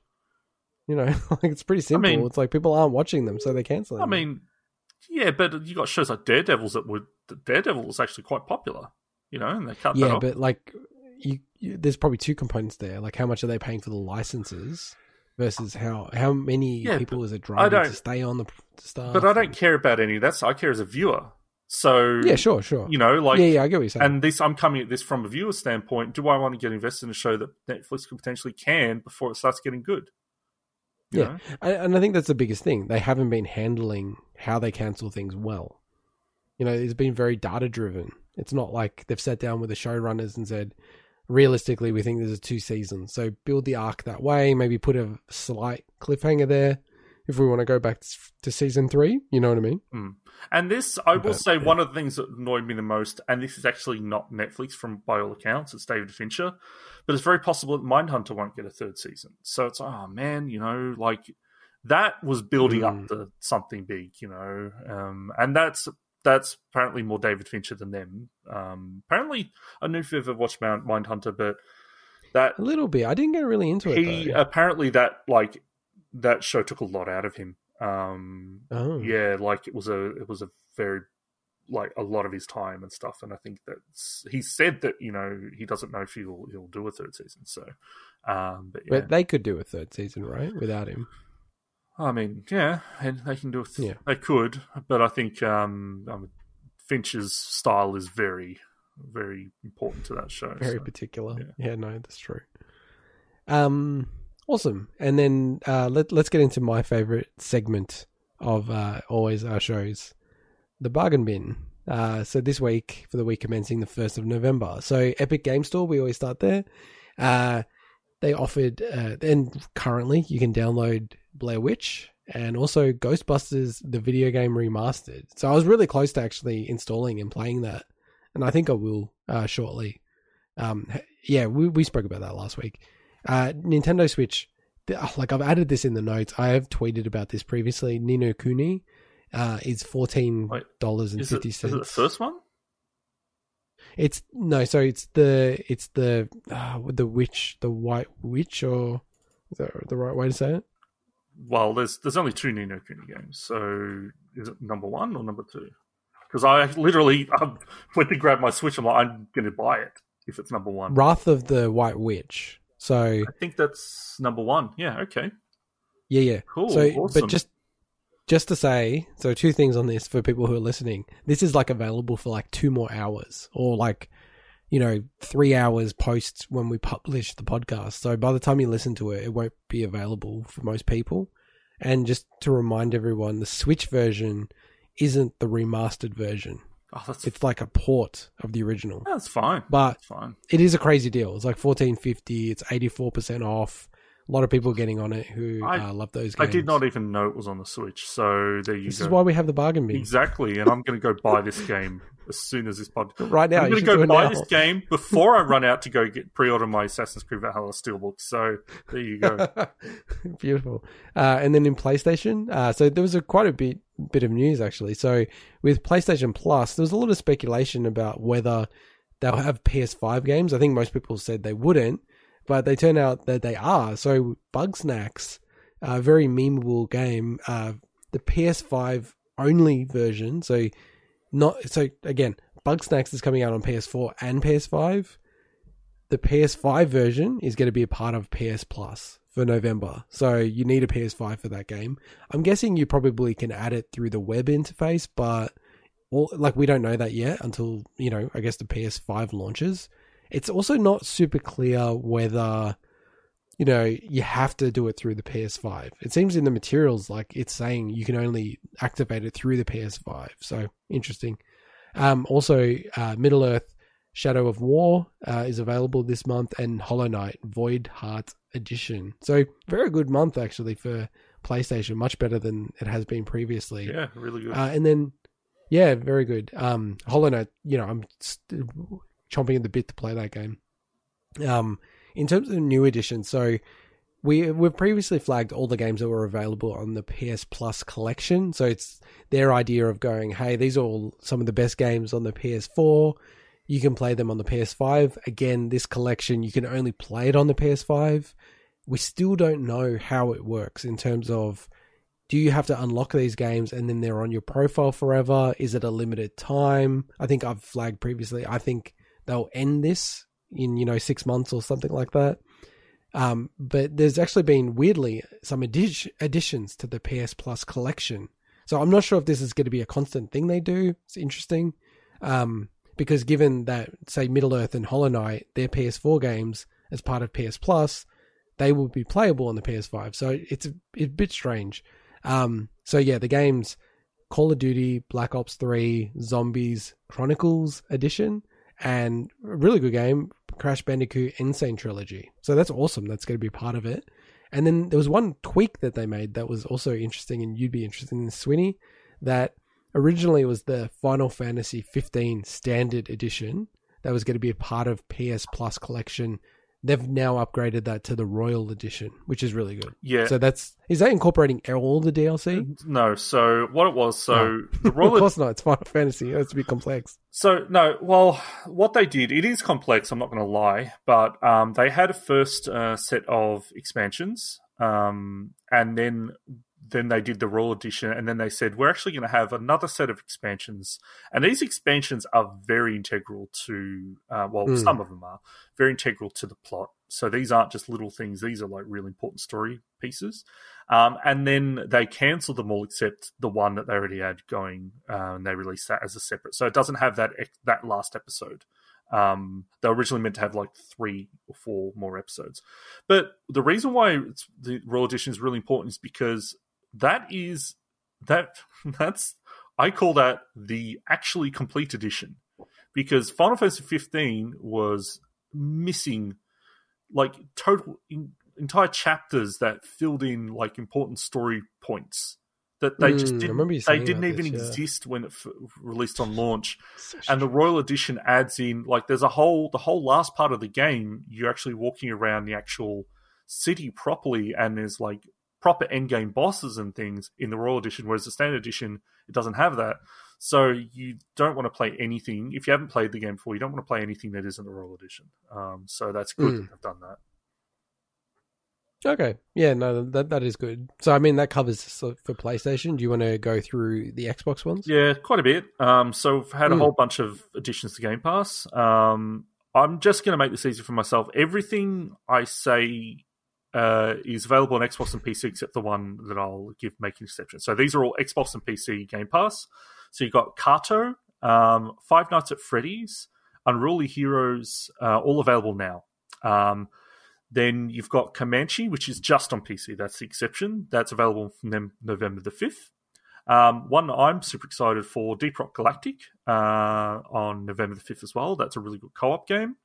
We should actually try that if you've got PC Game Pass. Yes. Yes, I do. Let's do it. E-Shade on November the 5th. Knights and Bikes on November the 5th. And pretty big one, Ark Survival Evolved Explorers Edition on November the 17th. And they've actually been showing off quite a bit of what Ark looks like on the next-gen consoles for comparison videos and stuff. You actually missed one, and I thought it was the one that you were going to say, oh, it's pretty big. Did you realize which one you missed? Did I miss Celeste?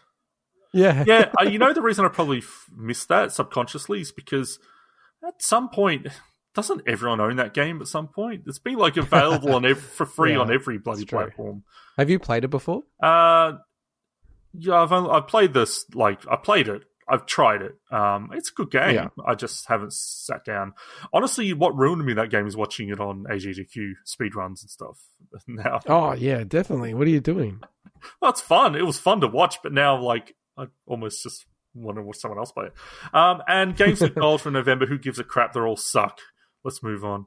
What is up with that? They're all really okay. bad. Well, okay. I can't say I don't know what the first 2 games are, but they're not. Let's just say they're not. But this is, at this point, just kill it off, Microsoft.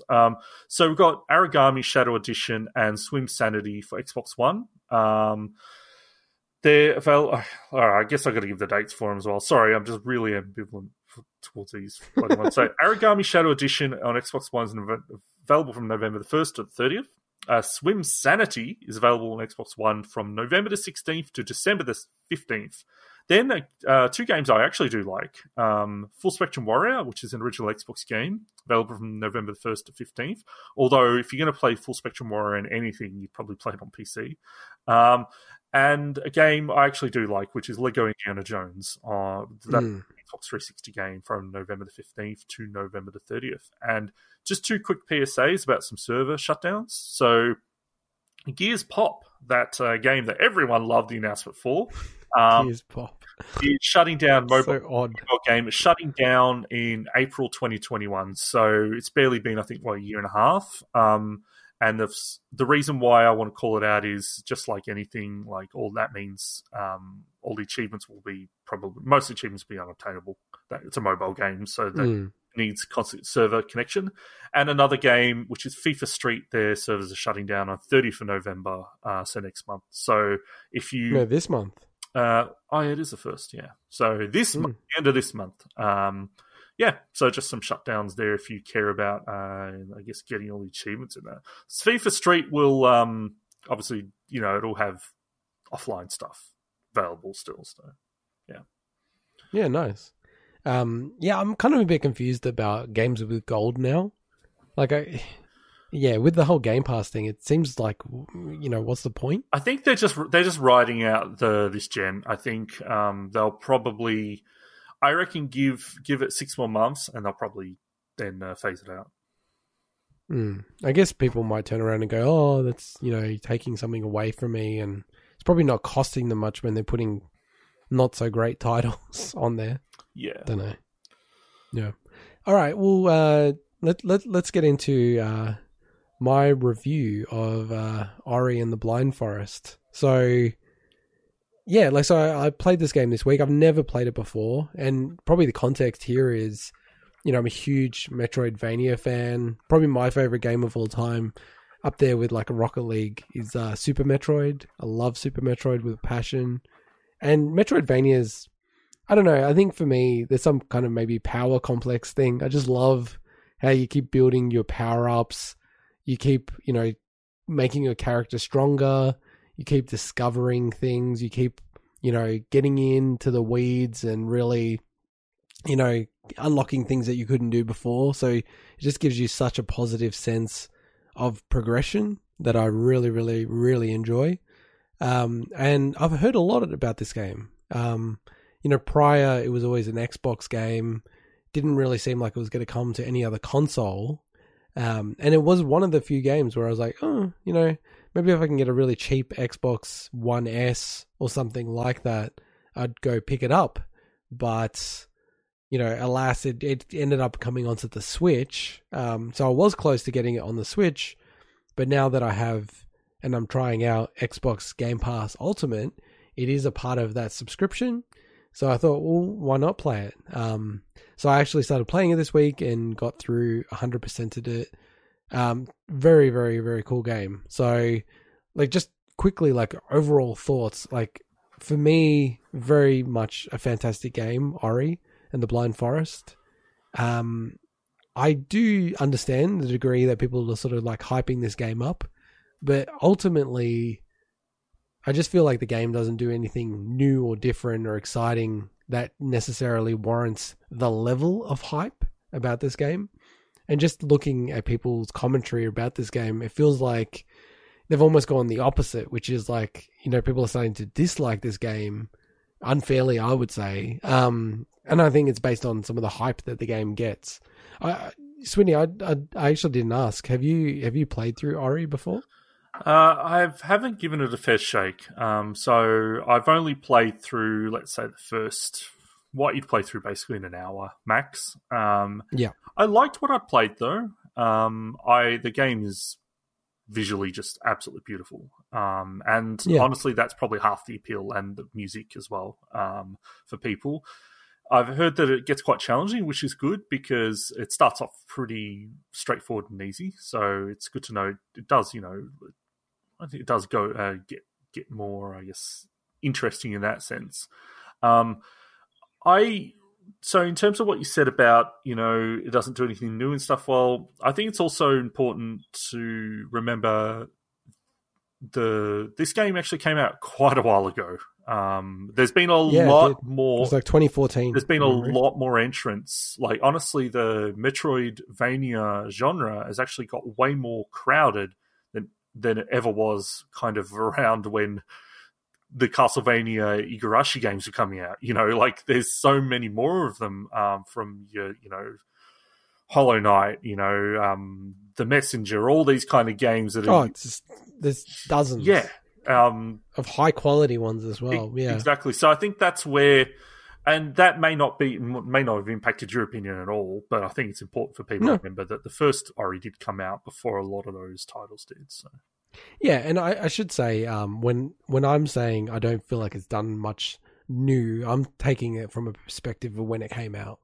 So not so much, especially things like Hollow Knight, where I feel like it becomes a very unfair comparison, because that game, while being a Metroidvania, does have other elements of games incorporated into the mechanics. But, like, I'm very much looking at it like, 2014. So I'm almost looking at it from a Game Boy Castlevania level. And I just think roughly it's kind of just more of the same. Like a Shadow Complex as well. That came out. What was that? It was like 2010 or something like that. Ballpark.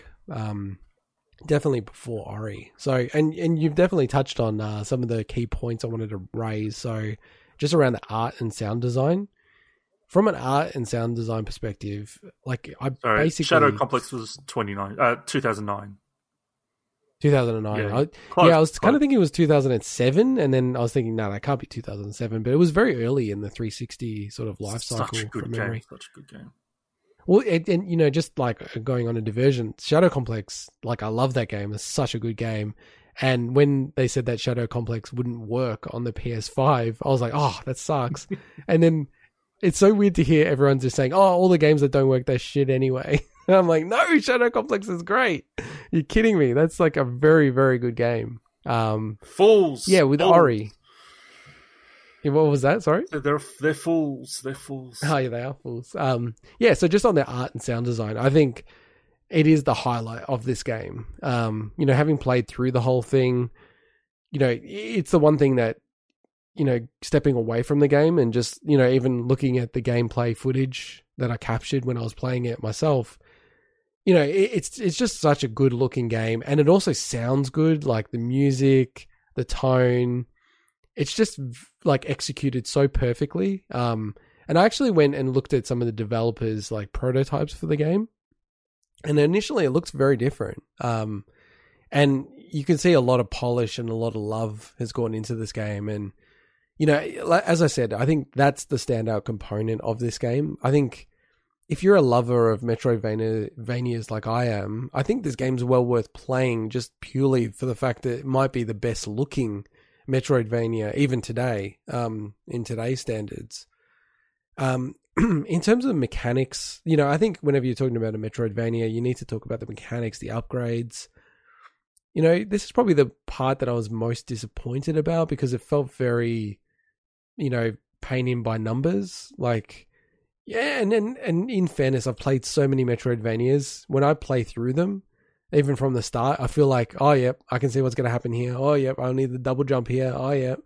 All those kind of things. And also just like for me personally, from the start, it felt like it heaped a lot on you very, very quickly.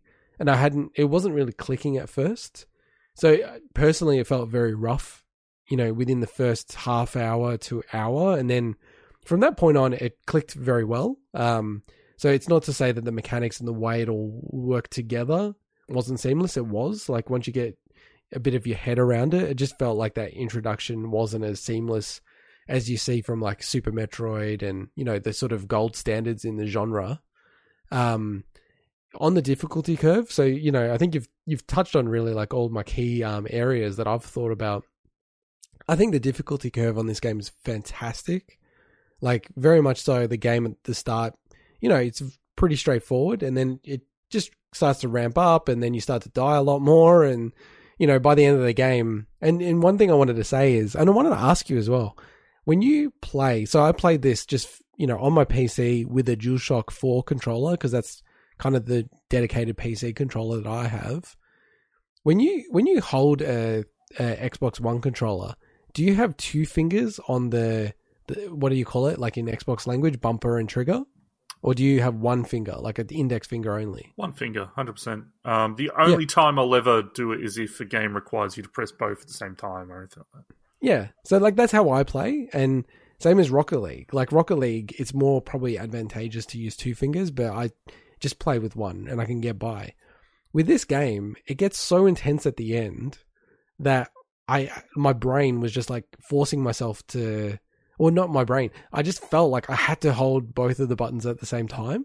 So I had my index and middle fingers on there. So I've never played a game like that ever. Literally, where I felt compelled. I'm literally holding a controller right now, just being like, actually feels really weird to use your middle finger for the trigger. Yeah, and I felt like, because, also, by the way, I'd probably played 6 to 7 hours of the game just with my index fingers. And then, yeah, like I was saying, because I needed to dash and do some other moves and grab on walls and do a few other things. Like, it just felt like, how am I supposed to do this if I don't hold both at the same time? Or, like, have the ability to press one whilst, holding down the trigger. And now, I'm not sure if on the Xbox One, maybe it's easier to press the trigger and the bumper at the same time with one finger. I don't know. It's definitely not possible for me with a DualShock. So I'm not saying it's a bad thing. It's pretty easy to do, but it's not going to say it's not awkward. Yeah. So for me, it was not a bad thing of the game. I actually love difficult games, and it definitely ramped up. I had like hundreds of deaths in the end, but partly because sometimes it's just quicker to die because you just respawn so quickly. So like just the quality of life, how the game plays, fantastic. Loved it. And then just going to the post game and then completion. A big part of any Metroidvania, I think, is around, getting to 100%. I don't think there's been a Metroid game, or when I say Metroid, a Metroidvania that I haven't 100%ed that I've played. Like, I just kind of get into it and then I got to get 100%. I just got to do this. You'll have fun with Hollow Knight. Yeah. Well, yeah, I've been saving that one because I reckon I'll really love that game. Yes. By all accounts, that game... if you do the extra content at the end, that can get really rough. Yeah. Well, I'm not that good of a gamer, and I struggle with like the final end game level for SteamWorld Dig 2. That's pretty tricky, but yeah. So with the completion and the post game, I was a little bit disappointed, and I did some research about it afterwards. I didn't know. So the definitive edition, you finish the game, and then you can reboot from, it's like New Game Plus, right? You reboot from a save. You haven't beaten the boss, but you can go through and, complete all the areas that you haven't completed prior. I didn't know that that's new to this version, the definitive edition. When you played the original, you would like have to go back yourself, essentially. Like there's no like New Game Plus or anything like that. One thing I will say is, normally with a Metroidvania, I like to just go through it, not collect everything like crazily, and then collect it afterwards, or like have another run and try to collect everything. With this game, I wasn't really focused too much on collecting everything, but I had like 90-something% by the time I got to the end of the game, and it literally only took me 20 to 30 minutes or something to complete it 100%. And it was a little bit disappointing, to be honest, because I usually because normally what happens is there are, those final, 3 to 5%, which are just so hard to do in these type of games, but it was extremely straightforward to complete it 100%. I've got a question. Yeah. Is this game less a Metroidvania at its core and more a platformer? No, it's a Metroidvania. Definitely. Because if you think about it, a lot of Metroidvanias don't have super tough platforming challenges. The challenge is more so in the exploration and everything. Whereas Ori seems like it's, and this is coming from, just completely about what we're talking about, not my own personal experience. Like it's definitely not more of a platformer that just happens to be structured like a Metroidvania, if that makes sense. No. Like, no, it's 100% a Metroidvania. Okay. I mean, to the point where they're paying homage to Metroid, the original Metroid, in certain areas where it's like, I looked at it, I'm like, oh, this is literally the map for one of the caverns in Metroid, the first Metroid. So it's definitely a Metroidvania. Like, that's the first genre I'd put it. Okay. It's a heavy platformer, like more of a platformer than a lot of Metroidvanias that I've played. And, again, context, I'm not the greatest gamer, so probably people are thinking, oh, this is easy, actually. And the last one before I get to, like, where I rank this is just around... I lost my train of thought. So the post-game completion... Oh, the story. So the story of this game did not grip me at all. And I'd imagine that some people would like the story of this game. It just felt very like, I don't know, it just felt like it was very predictable. It was well presented. It just wasn't engaging at all for me. Like, I think I've got it. And I won't give any spoilers, but yeah. I'm getting the feeling, I've got a direct comparison to how I feel about another game that is kind of like, I think, the way that you feel about this game. So when you get to your ranking, I'll kind of bring it up there. Yeah. Well, I think like I'm about at that stage. So again, like we don't, well, like, whether we stick to this format, but I think it's better, rather than just giving it a number ranking, actually just plotting it and kind of going, hey, where does this fit in the universe? So what I've done is I've actually like, got what's it called? A spectrum. And you can't see this, unfortunately. A Metroidvania spectrum. After. Yeah, okay. It's a Metroidvania spectrum. So, again, just like we did with the 2D platformers, I've got like bad, average, and gold standard. And it's actually really hard to find, like, to think of the bad ones. So, again, like, it's essentially, is it a good game or a bad game? It's definitely a good game. And on the bad spectrum, I've put, as a joke, Wonder Boy Asher in Monster World. Oh, man. And controversially, I think to some people, I've actually put Metroid as the standard average game in the Metroid. Yeah, I agree with that, honestly. Yeah, I don't think it's that great of a game. Yeah. And I think it's almost a bad game. Now, here's the question. What's the top? Oh, well, it's Super Metroid. Okay, all right. I would have accepted that or Symphony of the Night, either of the two. Yeah, so Symphony of the Night is the background of the whole graphic for good. Bring the Vania in. Yeah, but I think like if you're gonna, and people are gonna attack this, but to me, Super Metroid set the standard really, and then I think Castlevania for some people exceeded it, some people didn't, but I don't think it necessarily changed the whole genre or anything like that. So, in terms of where I rank this game, like it's. Like even some of the Metroidvanias that we mentioned, like to me, I rank them below, like Ori below. Like I'd put this below Shadow Complex, pretty much all the ones that we mentioned. I think like on the whole scale, like if you're just visualizing it, it's probably around 2/3 the way from average to gold standard.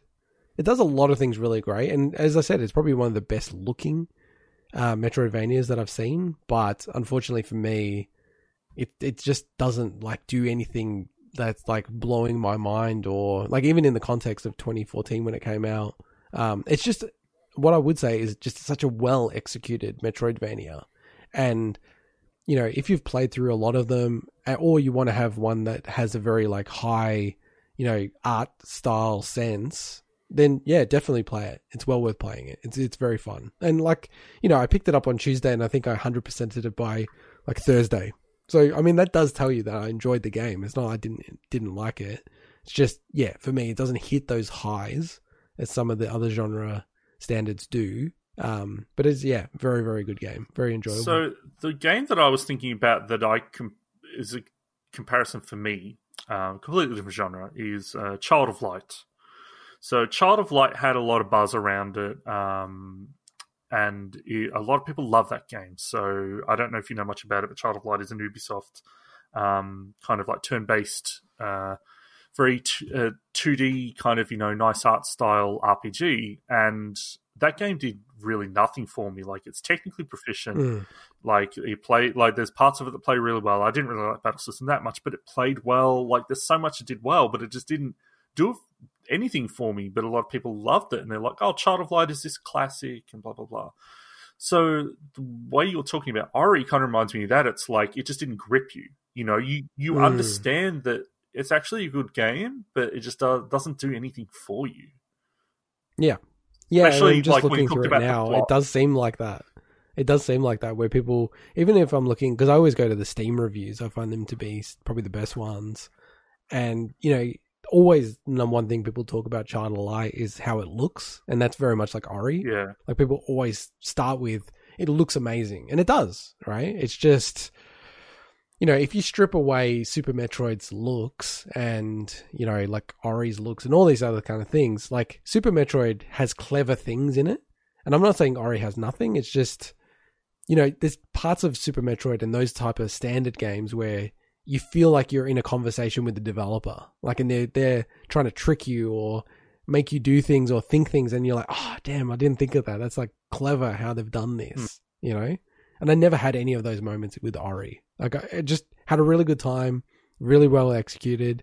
And sometimes you just want more of that genre. And I'm very much like that with Metroidvanias. Like, I could play so many of them. Have you ever tried the Mummy Remastered?